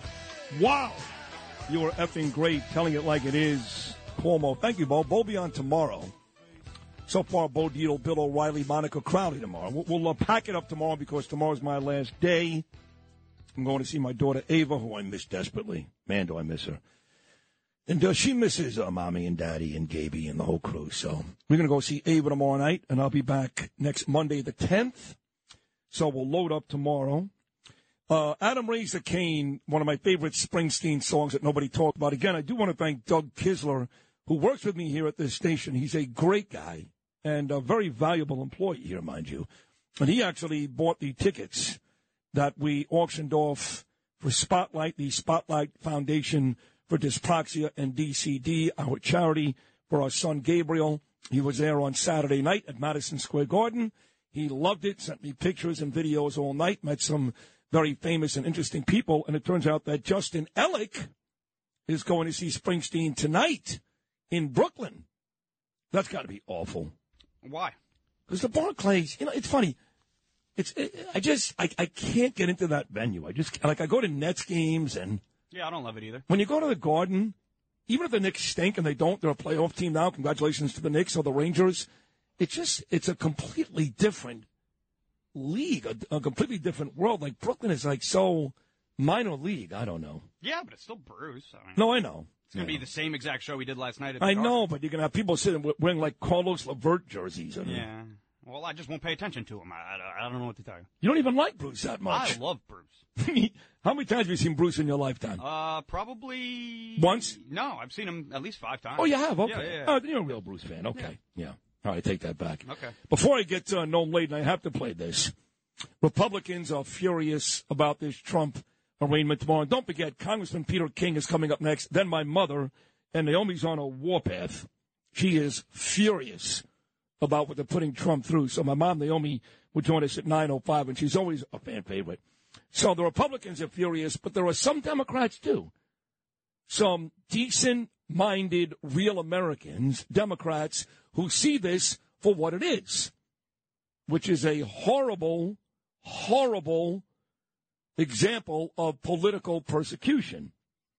Bill Maher has become one of the voices of reason. And Bill Maher, trust me, ain't no Trump lover. And Bill Maher ain't going to be going on Newsmax anytime soon. But he's a rational guy. He's a smart guy. He's able to take all these things like I do on a case-by-case basis. And the last couple of months, even more, he has been saying more nice things about our team than the other team because unless you're completely biased or stupid, while you can complain about both sides, the Democrats are clearly the more evil side. There's no question about it. So Bill Maher found a way to use the word masturbation, which is hot, talking about the coverage for Donald Trump. This, Lewis, is cut number 19. But, yeah, he's going to surrender on Tuesday. He will be arrested. He will be fingerprinted. And everybody at MSNBC is actually the same question. Is it wrong to jerk off to a mugshot? Oh, my God. Did he say that? Oh, my God. Bill Maher. That's HBO, right? Is that where he airs that show? I think it's HBO, right? No, that was on NBC. He's right, though. I can see all of them sitting there. Joe Scarborough and Mike Barnacle and Willie Geist and Al Sharpton and Eugene Robinson, all with their pants at their ankles and one big jerk, one big circle. Here he is. What does the floor manager do in that situation? Noam Layton. Noam's taking a part in a couple of those as well. Trust me, at WOR. No question about it. Him, Len Berman, Michael Riedel, Tom Cuddy. More exciting than on the air. Let me do this. Good morning, Noam. What's happening? Good morning, Sydney. So I've had this happen to me in the past where I almost fell for one of these phone scammers. This is a long time ago. You know, I used to do that for a living. You were a phone scammer? Well, not a phone scammer. Don't say that. What did you do? I was a telemarketer, otherwise known as a phone scammer. And what were you selling? I don't even remember. I was just out of rehab. I needed a job, and the building had air conditioning. I was in Florida, and they promised, you know what they do? They promise you these, like, crazy, I think it was one of those, like, pyramid schemes. You know what I'm talking about? Those pyramid schemes? Right. And I forgot what I was selling, but I'd be on the phones all day, and nobody would buy it. It was so depressing. But every now and then I got somebody to buy it. Not often. But what are you talking about here? Well, this one is the latest one that a lot of people are falling for, and that's why I'm telling you about it. So it shows up on your phone that someone's calling you and their actual name comes up. So let's say it was your daughter calling you from overseas, right? Right. Her name shows up, and you pick up the phone, and you expect her to be there. Is this an example of, like, AI, where they steal your identity? Remember, they did that to Brian Kilmeade show on Fox News last Saturday. Right. With Jackie DeAngelis, and we talked about some of these people stealing identity, doing just that. But you're saying this is a telemarketing scheme. This is a telemarketing scheme, but it is working. So in the case of this woman, Beth Royce, her phone rings. It's a picture, you know how you have it set up so your picture comes up, or maybe the name comes up. In this case, a picture of her sister shows up on her phone, and she says, "Oh, it's my sister," and she picks up the phone, and this is what happens. It's so hard for me to describe to you. how real this all sounded. And the guy was screaming at me. He sounded completely unhinged. He sounded crazy. I heard muffled sobs in the background that sounded like a woman's voice. So, of course, I was like, oh, my God, that's my sister. I fully 100% believed that this was real. He told her that he was holding her sister hostage. Now, again, this came through on her sister's number, right? Her sister's face showed up. She's looking at the phone. It's my sister's phone number. So she's like, so she starts negotiating with this guy because he wants money. It's not even a lot of money, which, of course, might have tipped her off. He wasn't looking for gift cards. He wanted money, like, wired over Venmo or something like that. So anyways, I end up talking to this guy for, like, 15 minutes. I'm trying to calm him down. I'm having, like, small talk with him. And I end up sending him money. And what's weird about it, too, is it's not like he was like, send me $1,500 in gift cards. It wasn't like that. He was like, I need you to send me money. I need to get home. I just got out of jail. I'm just trying to get home. I'm not a bad person. He was saying he started crying. Yeah, and again, she thought were muffled sobs of her sister in the background. Right. So now she's like freaking out. And she only sent $50. So she got off easy. $50? Yeah. Boy, her sister's life wasn't worth that. Yeah, it wasn't worth that much. Jeez. But I would have been like, what? Can I send at least 100? Yeah, exactly. So she's at home at the time, and her mom walks into the room, and she cups the phone because she doesn't want this guy to hear. And she tells her mom what's going on. Her mom calls 911, and the police say, wait a minute, this is one of these scams. That's a total scam. Try calling your daughter right now. And she calls the daughter, and the daughter picks up. Oh, hey, Mom, what's going on? Right. It's total phony, and this is how it ends. I was terrified that he was going to kill my sister. So my mom called the police. Then she called my sister's actual number, and my little sister picked up. So anyway, we realized my sister was okay, and that was all good. But this was really, really scary. Yeah, so she wants everybody to know about it. And local police, tri-state, say, yeah, they've got a number of these calls. She was on the phone 16 minutes negotiating with this guy until her mother said, wait a minute, I just called your sister, and she picked up. But, when it comes through and it looks like it's coming from that person, why wouldn't you believe it was real? So what they tell you to do is stay on the phone, right, obviously, and see if you have somebody else who can then call that person and see if it's legit. All right, nicely done again. Noam all over this. He's become our Geraldo Rivera. Very good investigative reporting. He's going to find the mob one of these days in Sicily. I know Noam. Yeah, hey, by the way, folks, check out my Instagram this morning, @Rosenberg.Sydney, @Rosenberg.Sydney. For the third time in less than 2 years, I am now, as of this morning, gracing a magazine cover. You remember Lou and Justin a couple of weeks ago when Melissa was here with that cameraman for Preferred Health magazine, which I've been told is in just about every doctor's office across America. I don't know, even up in Canada. Preferred Health magazine, I am on the cover. There's a nice story on the inside, some more pictures, a 4-page spread. Check it out on my Instagram, @Rosenberg.Sydney today, and we'll have some copies to give away in a couple of weeks. Talk Radio 77 WABC. Sid and Friends in the Morning. 77 WABC.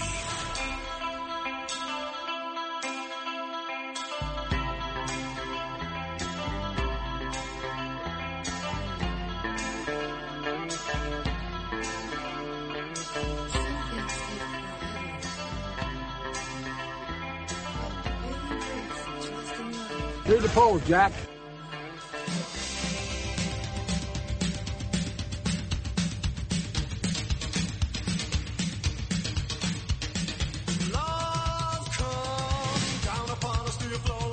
I just spoke to Joe Tacopina moments ago. Man, he is busy.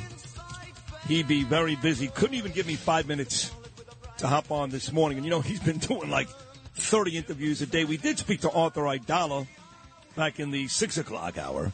But a great show. John Catsimatidis, Lee Zeldin, Rich Lowry, and Noam. My mom is coming up at 9:05. We may speak to Tim Russert's kid, Luke Russert, in the 9 o'clock hour. But right now, we're going to talk to Pete King. So, again, I'm out of here Wednesday, Thursday, and Friday. I'm here today and tomorrow. So the guests that we have later in the week, I'm going to bring on the next 2 days. For example, Peter King is on every Wednesday morning at 8:40. He's joining me right now. Bill O'Reilly is on every Thursday morning at 9:40. At 8:40, I should say, too, and he'll join me tomorrow at 8:40. So here he is, the pride of Long Island, almost 4 decades as a political great, right there with Rudy Giuliani, Homeland Security, all of it, and most importantly, a dear friend of ours, the great Peter King. Good morning, Peter. Hey, Sid, how you doing? I'm good. I spoke to Lee Zeldin earlier. I brought up this whole housing thing, which, is a sore spot. I told you that Danielle works with Michelle Johnson, who's really Michelle Capitola, Anthony's daughter, and I got her on the phone a couple of weeks ago, and she was really upset about this whole housing issue with Kathy Hochul out on Long Island. And now, of course, the budget was supposed to be in 2 days ago, and I get it. Bail reform's a big deal, so I got to give her some credit, but that's late. Just seems like everything Hochul touches turns to crap, and this housing thing in Nassau County, that's a huge issue, yes?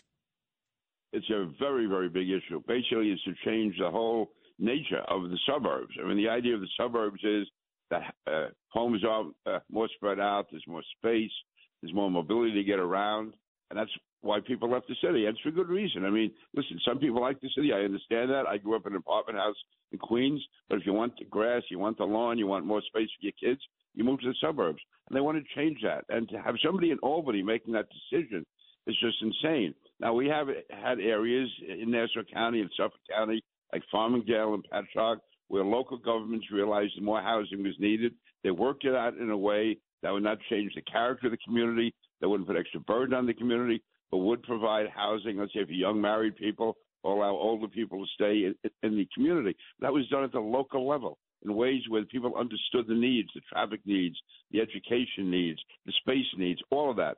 To have some bureaucrat up in Albany decide that X number of people have to be in this area, we have to have so many units all of a sudden, is absolutely just wrong. It's listen, we've seen enough damage done by the state government without giving them the right to change the nature of the suburbs. So, no, this is going to be a fight. It's going to be fought hard by Bruce Blakeman here in Nassau County, with Joe Cairo. This is something that really has people mobilized and ginned up and really, really angry.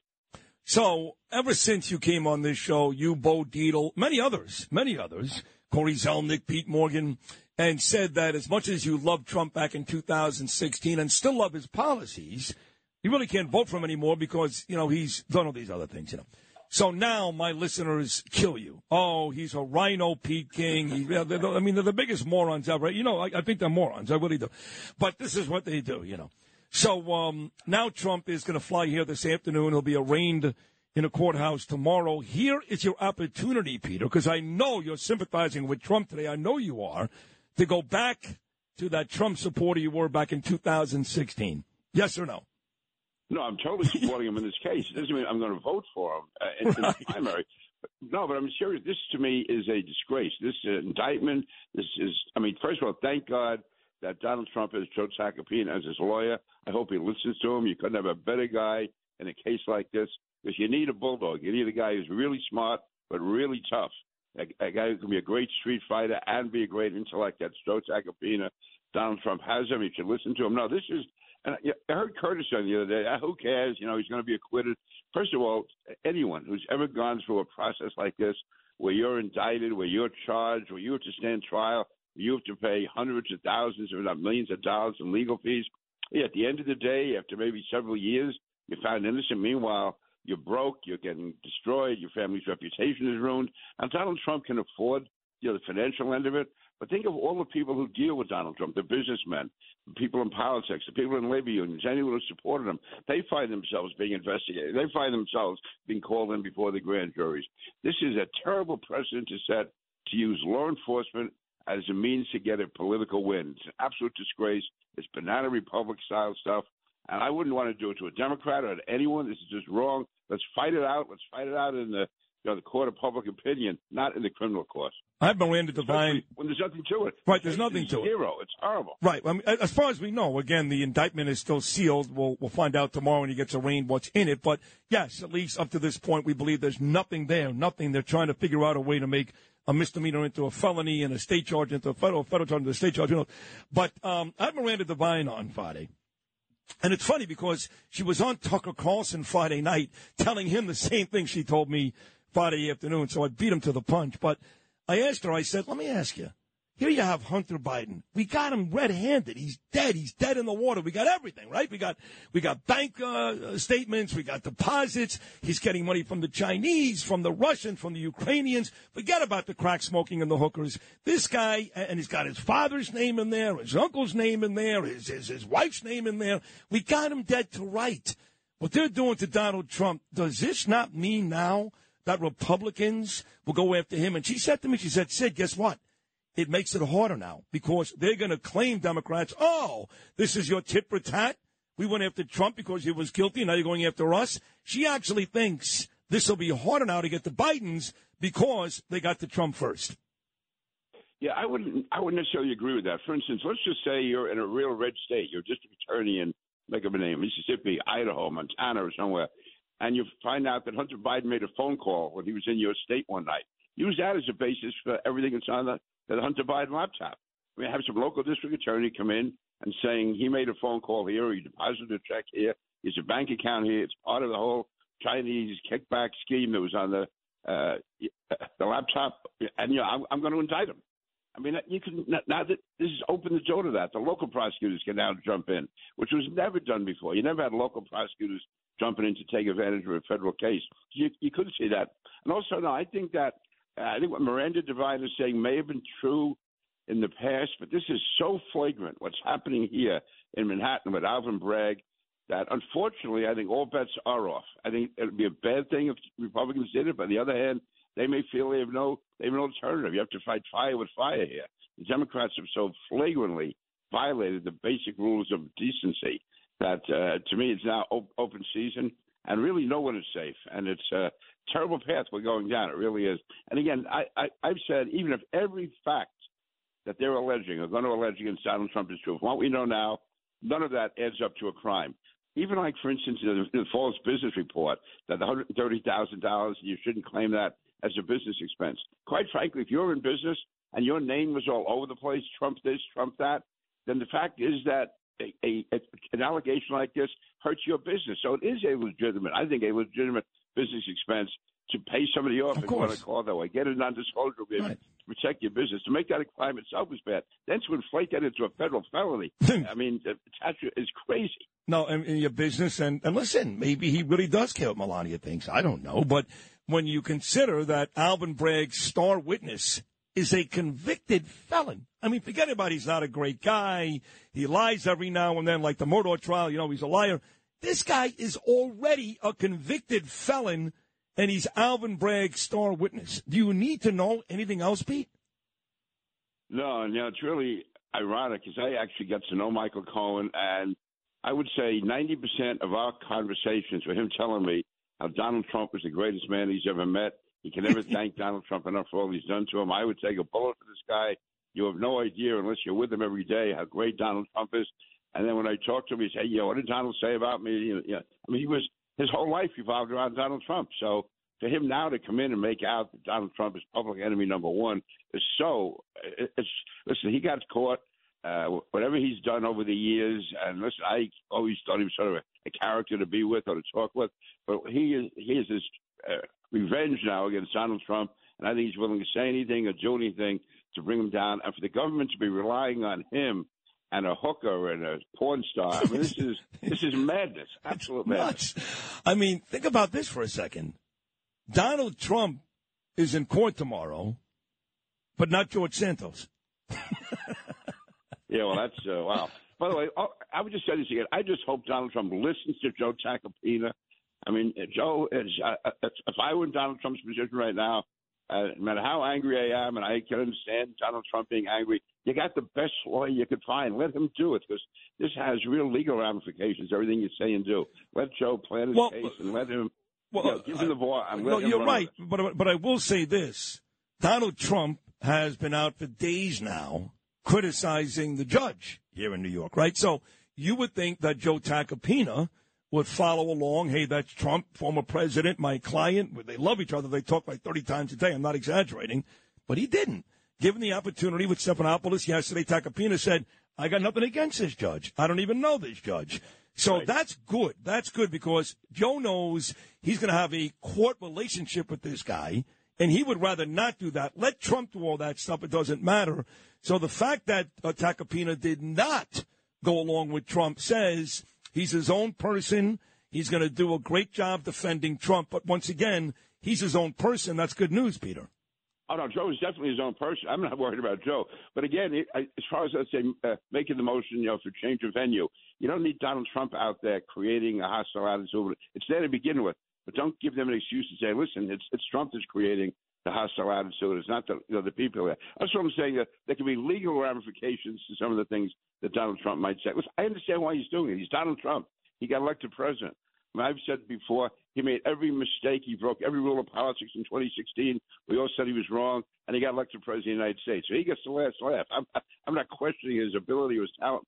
But in this particular thing, where there are going to be precise motions being made for change of venue, selective prosecution, all of that, let Joe handle it from beginning to end. That's all I'm saying. No, I agree with you. I agree. We'll see what happens, though, because, again, even though what you're saying is right, I would, if I was still a gambling man, I would bet the other way. But we'll see. It's certainly going to be worth watching. I'll tell you that. The next 24 to 36 hours should be very, very interesting with Joe Tacopina and, of course, Donald Trump. As always, Pete King, you're amazing. Thank you for hopping on with me on this Monday. We'll do it again next week. You were great. Thank you so much. You too. And, again, have a great holiday. Enjoy yourself. Thank you. And enjoy England, Wales, the whole bit. Thanks. I'm going to miss you over here. Not for long, but we'll miss you. All right, Peter. Thank you. Happy Easter to you, too. Good Friday, of course. Holy Thursday coming up, then Good Friday, then Easter. And we celebrate Passover starting Wednesday and Thursday. But I'm going to see my little girl, so I miss my daughter desperately. That wraps up 3 great hours, folks, right? I mean, a lot there. Arthur Aidala, John Katsimatidis, Lee Zeldin, Rich Lowry, Noam Layden, Peter King. Still more to come, including, she's everybody's favorite. She's my mother, Naomi, and she is on a warpath. Pissed with a capital P. Naomi is coming up next.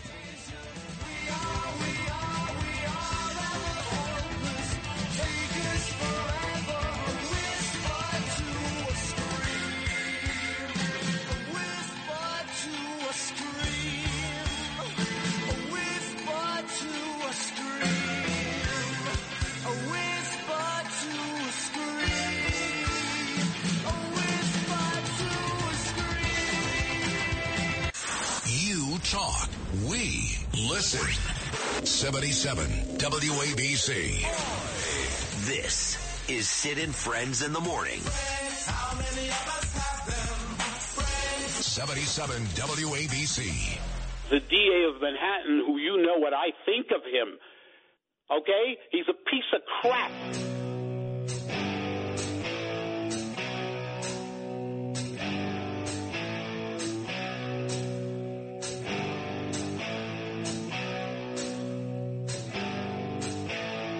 Mother, tell your children not to walk my way. Tell your children not to hear my words, what they mean, what they say, mother. Well, Dov Hikind, when Dov Hikind calls somebody a piece of crap, that's a religious Jew right there. That says a lot. Says an awful lot. Well, we know what's going on today, folks. Donald Trump will be leaving Palm Beach International in the next 2 or 3 hours. Flying to New York. He will go right to Trump Tower. He will spend the evening at Trump Tower. Sometime tomorrow morning, will make his way to the criminal court here in New York. Joe Tacopina will be there waiting for him. And hopefully it won't be an all-day affair. As soon as he's done, Donald Trump, he's out of here. He has no plans of staying any longer than he has to. So wheels are up, courthouse, and gone right after. Tomorrow they will unseal the indictment, so we'll find out more about how many charges exactly. Reports between 20 and 35, 1 felony, 2 felonies, who knows. So joining me right now, of course, is one of the biggest Donald Trump fans out there, and just happens to be my mom, who I love so much, Naomi, who's a fan favorite. They love her. In fact, my cousin Shannon and Hanan are listening right now on vacation in Florida. And my dear friend Tracy Bowden and her mother are listening.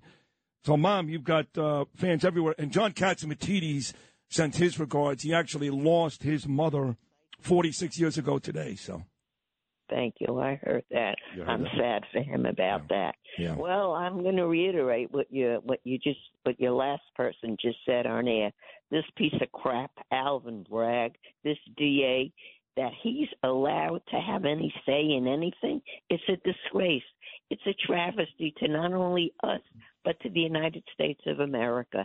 How dare they let this animal, this big fat loser, have anything to say about anything? First of all, he didn't get elected because he's so bright, he's so smart on all his credentials. He got elected because he had all these losers love him because what his whole cry was, get Trump, get Trump. This was his whole thing. That's how he got elected. And you know who voted him in, Mom? You know who voted him in? All those horrible Jewish people that we used to live with on the Upper West Side. All these Jews that voted him in. Now they're going to get it in the neck because let me tell you something. This is not going unnoticed. I don't care what color your skin is. I don't care what faith you practice. We're all Americans, and bright and good, serious Americans will go against this big fat loser, this Alvin Bragg, no matter what anyone thinks, including this whole bunch that's connected with the creature in the White House. I mean, we got a bunch that we have to deal with. You can't make this up. You cannot make this up. But you know what? Truth prevails. Truth prevails. We will get this big fat Bragg, and we will get all these losers with this creature in the White House and everybody connected to him, all the bugs that work with him and for him, people that get on the air and say things about President Trump. It's a travesty. Did you hear it's Cuomo? Did you hear Cuomo in that church? Ferris Rosenberg, we are going to win. Yeah. We are going to rise to the We have we are the Tacopina. cream. Yeah, we're going to win. Did you hear Cuomo in that church talking about Trump? Did you hear this? This is how Christian people have to think about this man. Sits in a church and says the most despicable things about president, about a president. Come on, you animal, you. They should get rid of him. I'm sorry I say you animal because some animals we love. He's not even worthy of that moniker. He's a disgrace. Well, to let me tell you where there's a bunch of animals, to use your word, and it bothers me because you know how much I love you and your granddaughter who turns 19, believe it or not, on Friday, Ava. I know. I spoke to her yesterday. It was a pleasure. We're going to go see her tomorrow, and your grandson, Gaby, and me and Danielle. You know how much we love you, but I got to tell you, Ma, I go on Facebook. You talk about animals. These people that I grew up in and around that you spend the whole summer with, I mean, it's not one or two. It's not your daughter or Beth Shamow. There's a ton of them that are actually celebrating this. This is a horrible thing for I don't care if you despise These are Donald Trump. Americans, Sidney Ferris. These are Americans celebrating trying to annihilate the most successful president in. Listen, my birthday's coming up in 16 days. Our birthday. Let me tell you, my son, in my lifetime, I have never witnessed anything like this. The last time we had anything that resembled President Donald J. Trump was when we had Ronald Reagan. He was the last sensible thing that ever happened to our country. You're a baby yet. You're a kid. And my listeners are all young and they weren't around as long as I'm around. So good. No, my listeners, I like that. Go. You forgot to tell people, Mom, that your birthday is also my birthday. Well, I know it's that was my gift. Yeah. Your dad made sure that I had the best gift that any human being could get. Well, you and say you it was the best gift, but you're on record saying that only the nurse saved you from jumping out the window. That's right, because you were such a hard delivery. You were so tough on me from day one. You weren't going to make it easy for me, Sidney Ferris Rosenberg. You are not going to make it easy for me. I know. But you know what? I'm a tough one. You know that. Your mom is a tough boy. I know that. And let me tell you, there was no way that I wasn't going to enjoy every minute of you from the moment that you entered into this wonderful world that we had, past tense had, and we will have again. We will come back You know, the cream rises to the top, Sidney Ferris. We will come back. President Donald J. Trump is going to be our president. We're going to get rid of all these dirtbags that are in the White House now, connected with this creature in the White House. We are going to come back bigger and better than ever. We just got to fight. America, please, all my Americans, I don't care what color you are, what faith you practice, please, Americans, come to our rescue before we lose this country, the most wonderful country on the face of this earth.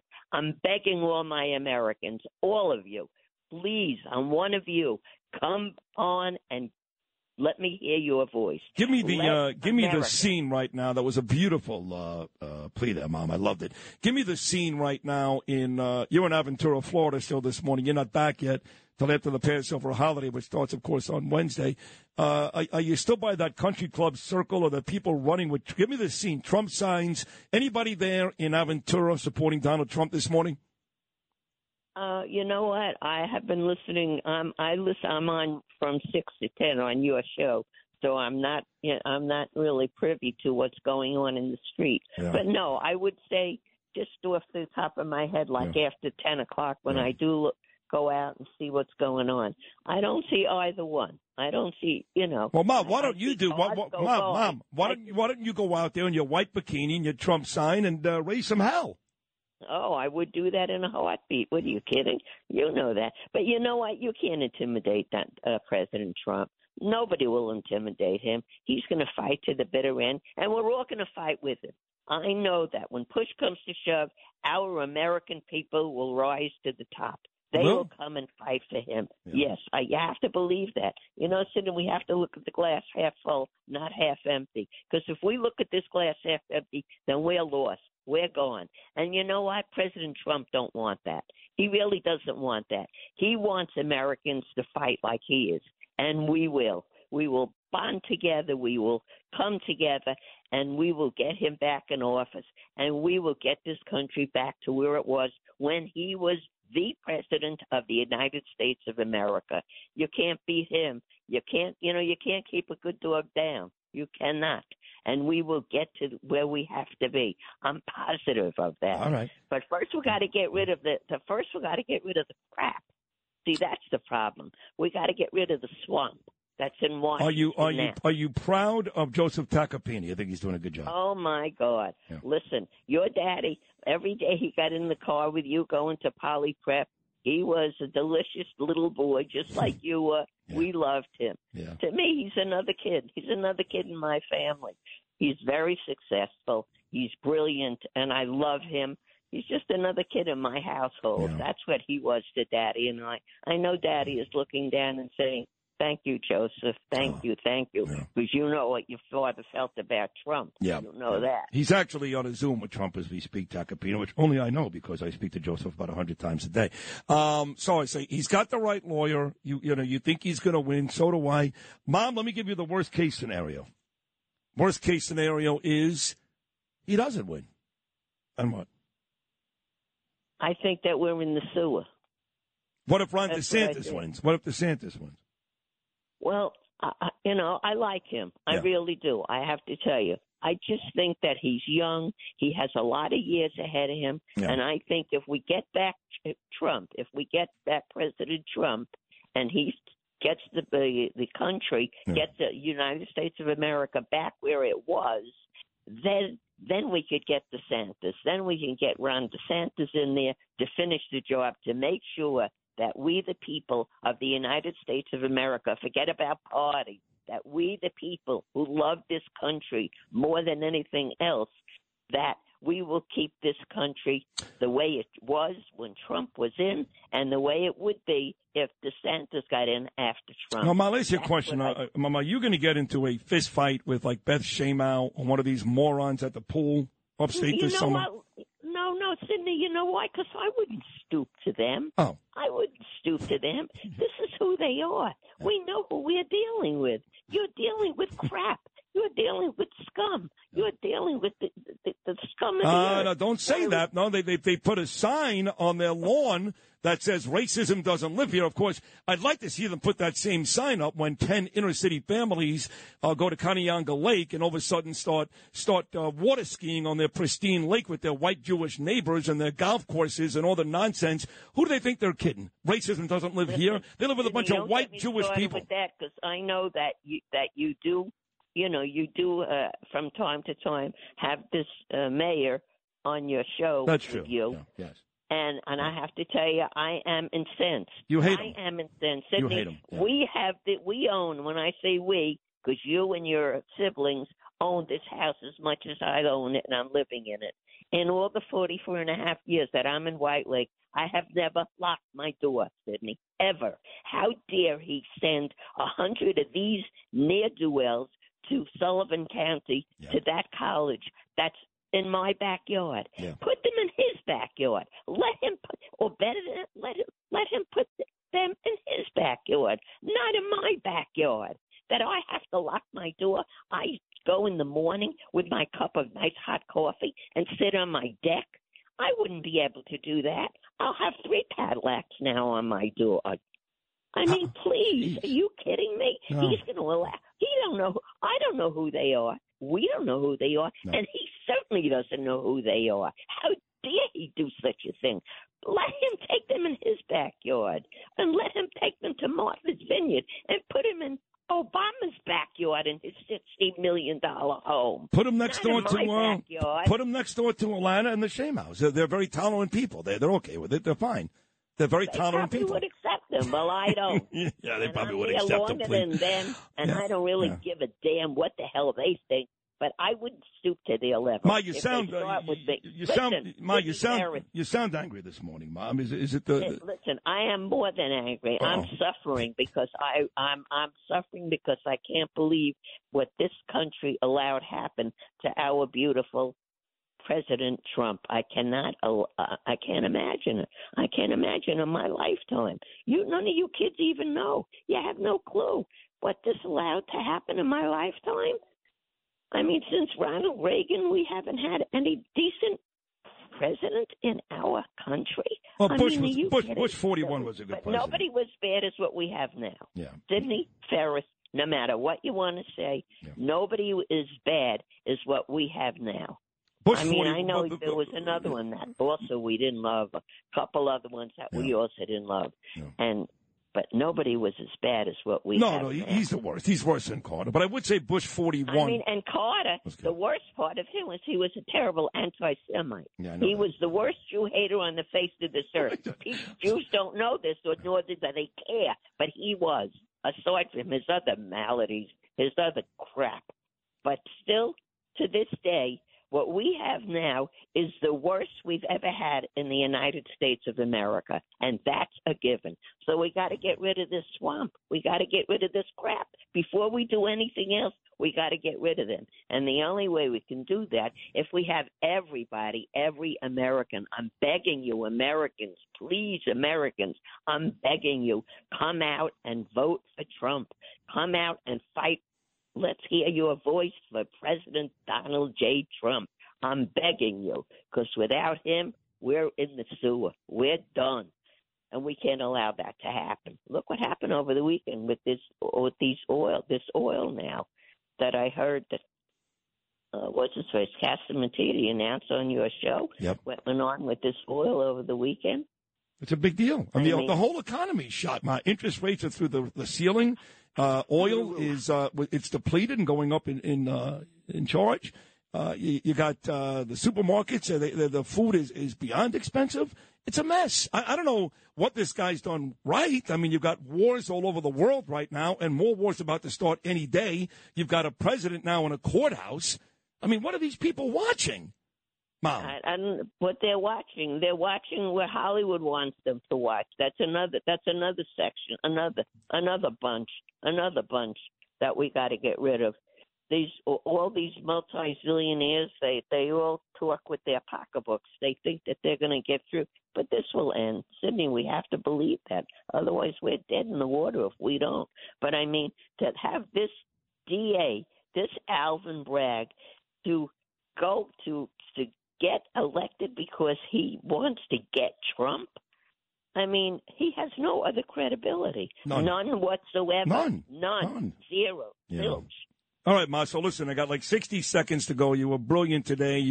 You once again met every expectation. You've exceeded every expectation. My phone always blows up. Your listeners, as you like to call them, they love you. 60 seconds, the parting message from Naomi for your listeners. I'm begging Americans. I'm begging all of Americans. I don't care what color you are. I'll reiterate. I'll repeat myself. I don't care what color. I don't care what you want to affiliate yourself with. I'm begging Americans to fight for truth, fight for Trump, fight for what we need in this country to get our country back where we were in 2016. Because without Trump, and we keep this crap in, this swamp in there, we have no more country. We can't allow this to happen. We have children and grandchildren growing up. Forget about me with my 16 great-grandchildren. But normal people have children, grandchildren growing up. Let's leave our country something to them that they can be proud of, that they can wake up in the morning and not have to worry that they're going to be told what to eat, when to eat, how much they can spend, how much they can buy, how much they can have in the bank.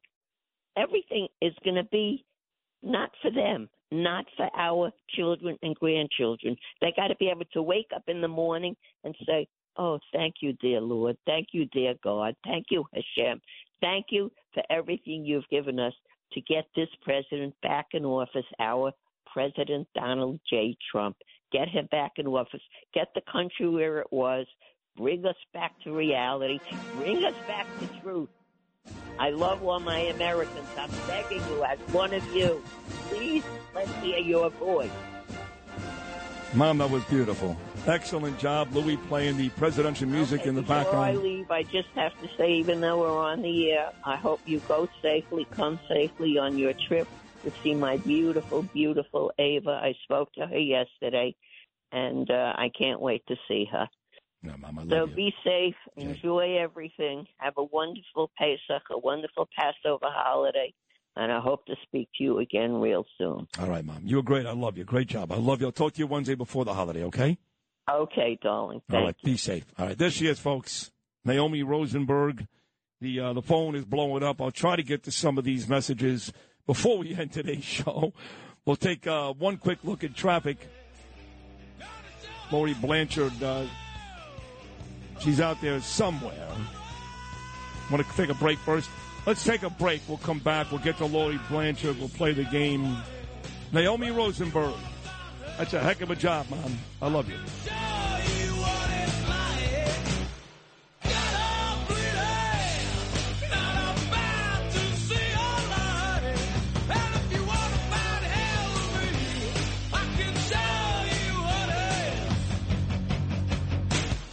This is Sid and Friends in the Morning. Entertaining and informative. Oh, you're my best friend.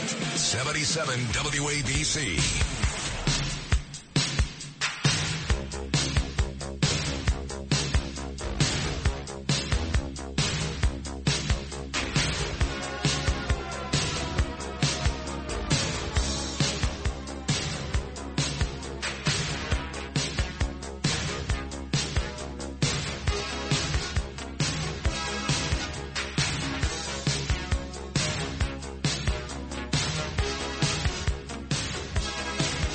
I'm going to admit this in public, but I select this song.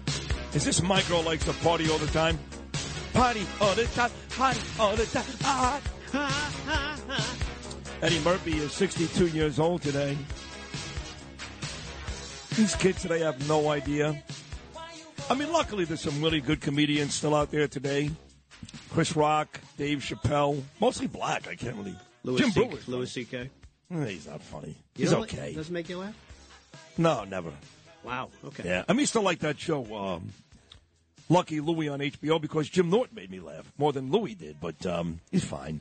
The black guys are funnier. I've always felt that way. I'm sorry. I've always liked Richard Pryor was the best. Oh my God. The best. The only white guys that made me laugh a lot over the years were like Rodney Dangerfield. I loved him. I'm too young to remember Lenny Bruce. Seinfeld? Funny. It's funny. It's good. I'll give you that. He's actually, when you see him in concert, he's really funny. I'll give you that. Say Jim Brewer. I love Jim Brewer, who moved to Naples. But Eddie Murphy, come on, Dave Chappelle, Chris Rock, these guys, your belly laugh.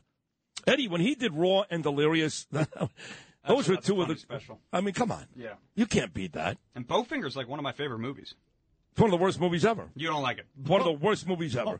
I mean, the guy did 48 Hours. I love it. And Coming to America, and you just named Bowfinger. I love Bowfinger. This is why you just... I think it's so funny. It's almost as remember, good. Remember what happened to the last guy that tried that yelled at Greg Gutfeld was funny. Yeah. He hasn't been on this show since. No, that's not the same. That is not the same thing. It's entirely the same thing. Bowfinger? He did 48 Hours. Yeah. It's also a funny movie.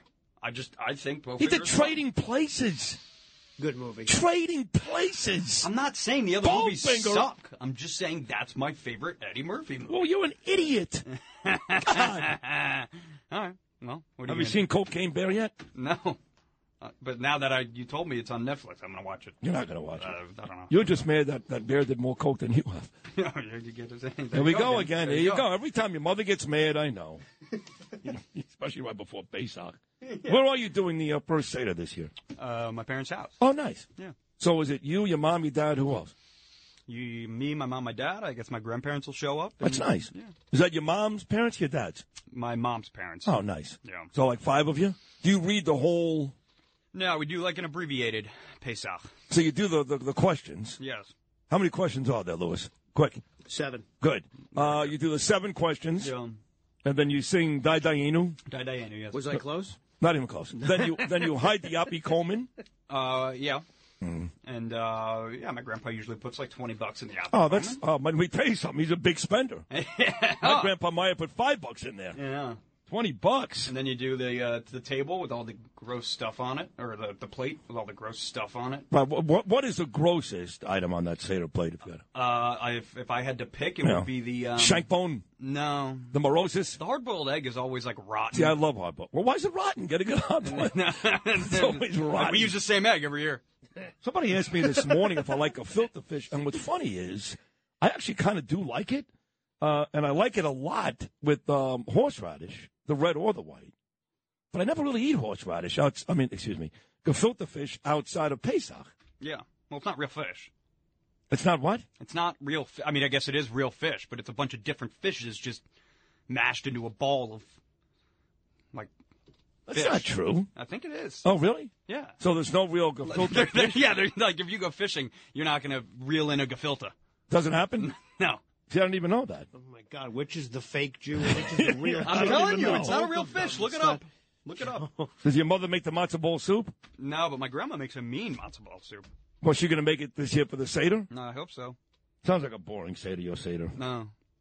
Do you watch TV or anything? Or?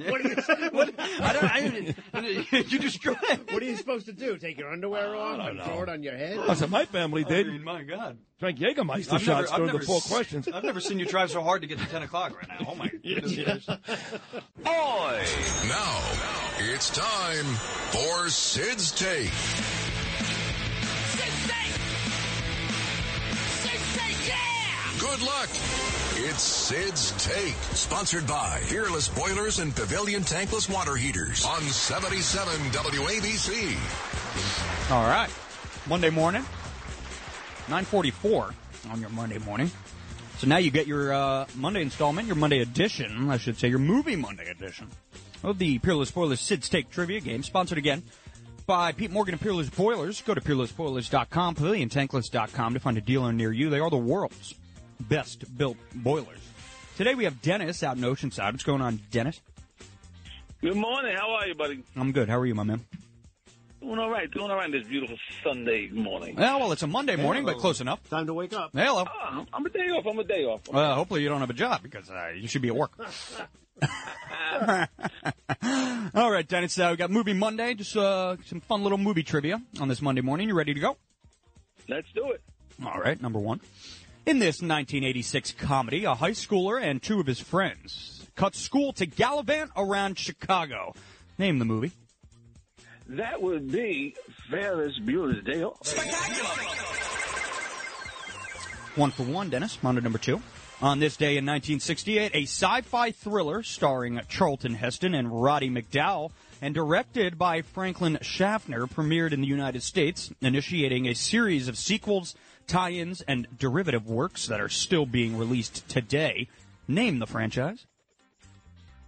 That would be Chick-fil-A. No. Not a bad movie. No, not a bad movie at all. Eat more chicken, they say. Planet of the Apes would be the correct answer there. 1 for 2, Dennis. I knew that. Uh-huh.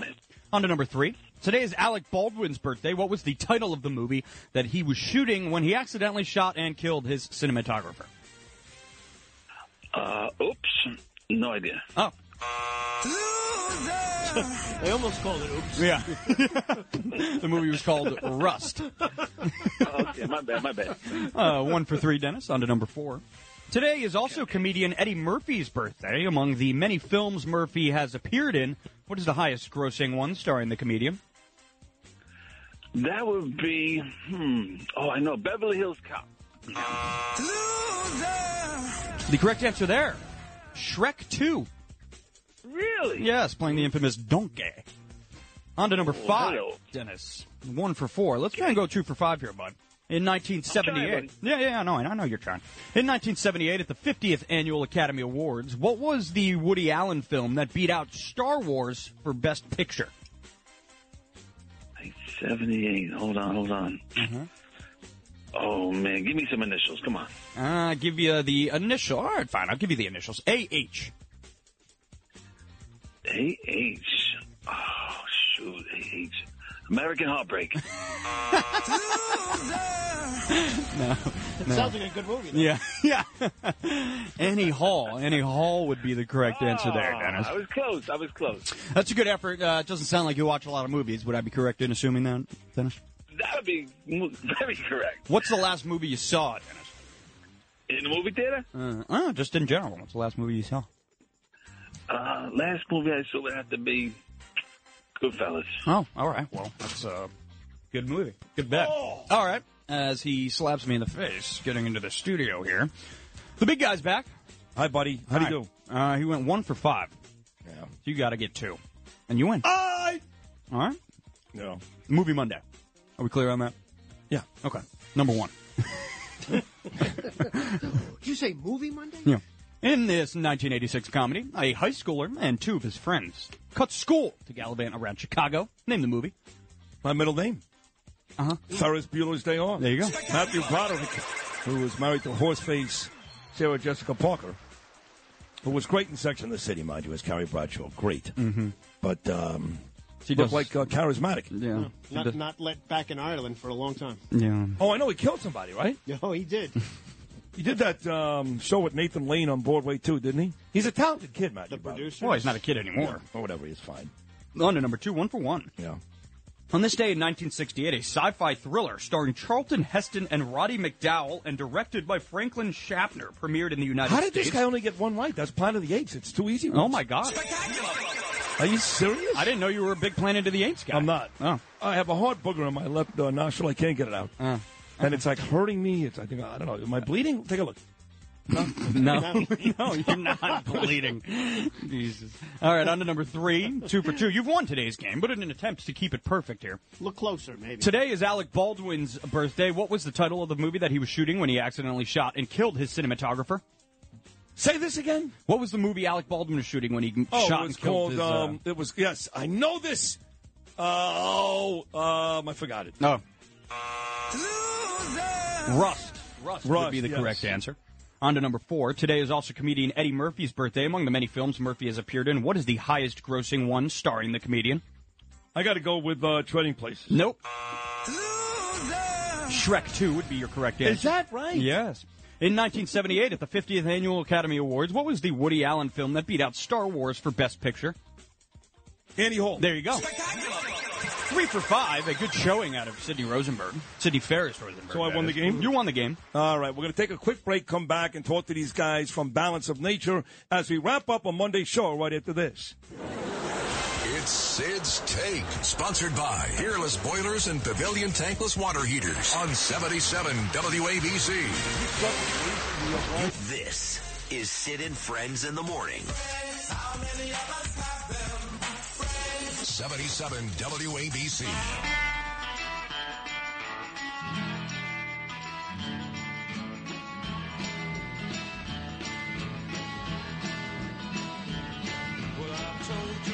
I got Dr. Doug and Tommy here from Balance of Nature, and there's like 18 other people. We took the whole Jazz basketball team here.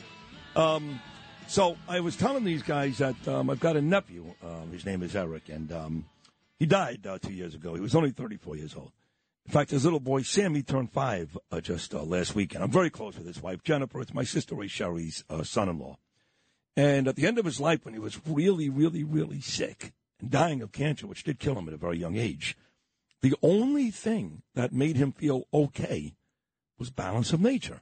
My brother-in-law, Albert, stacked up on Balance of Nature. And again, he still died. He had a very aggressive form of cancer. But the only time he felt okay, this is a true story, was when he took Balance of Nature. I don't know how you can get a better testimonial than that. I don't know how you can. Well, I'm going to step in here for the FDA and a whole bunch of things. Yeah. We don't claim to cure cancer. We don't claim to cure anything.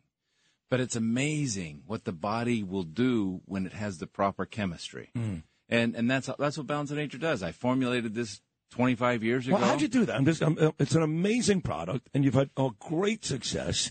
So how does this come about? You're just walking around the house, and how does this happen? Well, that's a long story, but I'll get a really short version of it. Yeah. You know, I started out in medicine and in emergency rooms when I was 14 years old and came up through and started realizing more natural aspects. I combined chiropractic and medicine, and I studied in Russia, and I was the Dean of Foreign Student Affairs at Pavlov Medical University for 4 years. And while there, I started discovering and understanding other chemistry in our foods. And that's where originally pharmacy used to come from anyways, from extracts of natural organic materials. Right. And found out there was hundreds of thousands of chemicals in just any given fruit or vegetable. And an apple, you know, you don't realize there's hundreds of thousands of chemicals in there.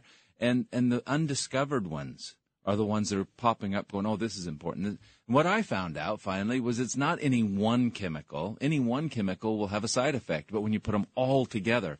So then I started taking the fruits and vegetables and combining them to see which ones would give us the best effect on DNA responses, and some other studies that we did. In Russia while we were there, we did studies on garlic. And it was funny. They came in one time and they said, I was just in America. And I found the most astonishing thing when I was there. They had garlic in the stores selling to people that was deodorized, and they were laughing. The odor is the most important chemical in there, and they've taken it out, and they're selling this to people across the nation. They were laughing about it. And then I started going through this, how can I get my patients to eat more fruits and vegetables? And I started juicing, went through that whole process. So that's extraction, and we don't do extraction. We do concentration because it's very important. The skin and the core and the seeds of an apple or whatever, I'm just using it as an example, are the important components. Sure. And so we concentrate it, and we put it all together, and we have a variety of different fruits and vegetables, 31 different fruits and vegetables. Then when you add fiber and spice, there's 12 different spices because those are concentrated color, smell, and taste. That's the chemistry. You take any of those out, and you change it. Anyways, then the studies and what came out and what they do and how they combine with each other. And originally, I just made it to help you, well, I did it so that you would have a healthier longevity of life. Sure. And then we started getting all these great side effects. Well, one of the side effects that I notice when I take it is the pep, the energy. I like to work out, obviously. I'm at the gym all the time. And I found that I would take Balance of Nature kind of like a pre-energy drink. Yeah. And I would get my best workouts, still do, by the way. I take Balance of Nature, go to the gym, and I'm guaranteed at least 50 more pounds on the weight press. Guaranteed. Yeah, but here's the other thing is that doesn't surprise me because of mitochondrial effect and all these things. Again, I don't sit there and sell it as a sports product, but I will tell you this. It helps cleanse the cell, clear down to the DNA level. That's why many athletes take it. We had an athlete who just ran I don't remember, 76 marathons, a marathon every day. Wow. And he was basically living on Balance of Nature to do that. We had a man who circumvented the earth, the whole earth, in a very small, I think a 26-foot sailboat, never touching land, and he survived it with Balance of Nature. No kidding. And the thing with this is again, I got to preface this, it's not a cure-all, but it's amazing what your body can do when given the right chemistry. Yeah, I was sick a couple of times the last couple of years. A cold, nothing, the flu, not COVID, obviously. And I would take Balance of Nature, and I'd feel fine the next day. I mean, literally fine the next day. The cold didn't go away. It was still there, but I wasn't feeling all the nastiness because I took Balance of Nature. About 2 minutes to go. This product has been around now for 20 years, but you can't buy this in CVS or any of these drugstores. Well, you can only get it online, right? Yeah, well, we do that for quality purposes. Right. Well, that makes sense. And for people who want to buy it right now, they go to balanceofnature.com. Really that simple. And right now, there's how many different products in terms of the pills that you would sell in the red bottle, in the green bottle? How many different products are there? The most important thing is it's a whole health system, and it was always meant to be and Together. Always was, with the fiber and spice. And so there's really just the three things people ask us consistently. When are you coming out with another one or this or that? You know what? This is the base. This is what we do. It's what I've done for 25 years, and it's to get your base solid. Could you have ever imagined it would be this wildly successful when you were in Russia and coming up with all these different theories as to why this may work? Could you ever imagine it would be this successful? Yes. You knew it. You knew it. You're smart. You're a very smart guy, you can tell. Well, I didn't do it for that. Yeah. I really have to, people have to understand, I did it to change the health of the world. And that is how I imagined it, yes. Wow, good for you. Balanceofnature.com, folks. So go get it today. I take it. I love it. Like I said, whether I'm going to the gym, I want to have a cold, I feel better that day. I'm able to work out that day. And the story about my nephew Eric is true, too. Congratulations, Dr. Doug and Tommy and the whole crew back there on a wonderful product. The world loves Balance of Nature. So do I. Thank you so much. Thank you. Take care. There you go, folks. Balanceofnature.com. That wraps up another big-time Sid and Friends in the Morning show. I want to thank all of our guests. Donald Trump on his way to New York City. I'm sure he takes Balance of Nature. He better. He's going to need it the next couple of days, I'll tell you. And he's got his big arraignment tomorrow. We'll cover that for you, of course, all day long with some of the biggest attorneys in the country.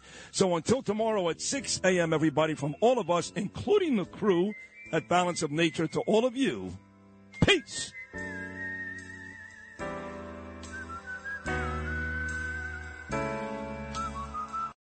When you need mealtime inspiration, it's worth shopping Kroger, where you'll find over 30,000 mouth-watering choices that excite your inner foodie. And no matter what tasty choice you make, you'll enjoy our everyday low prices, plus extra ways to save, like digital coupons worth over $600 each week. You can also save up to $1 off per gallon at the pump with fuel points. More savings and more inspiring flavors make shopping Kroger worth it every time. Kroger, fresh for everyone. Fuel restrictions apply.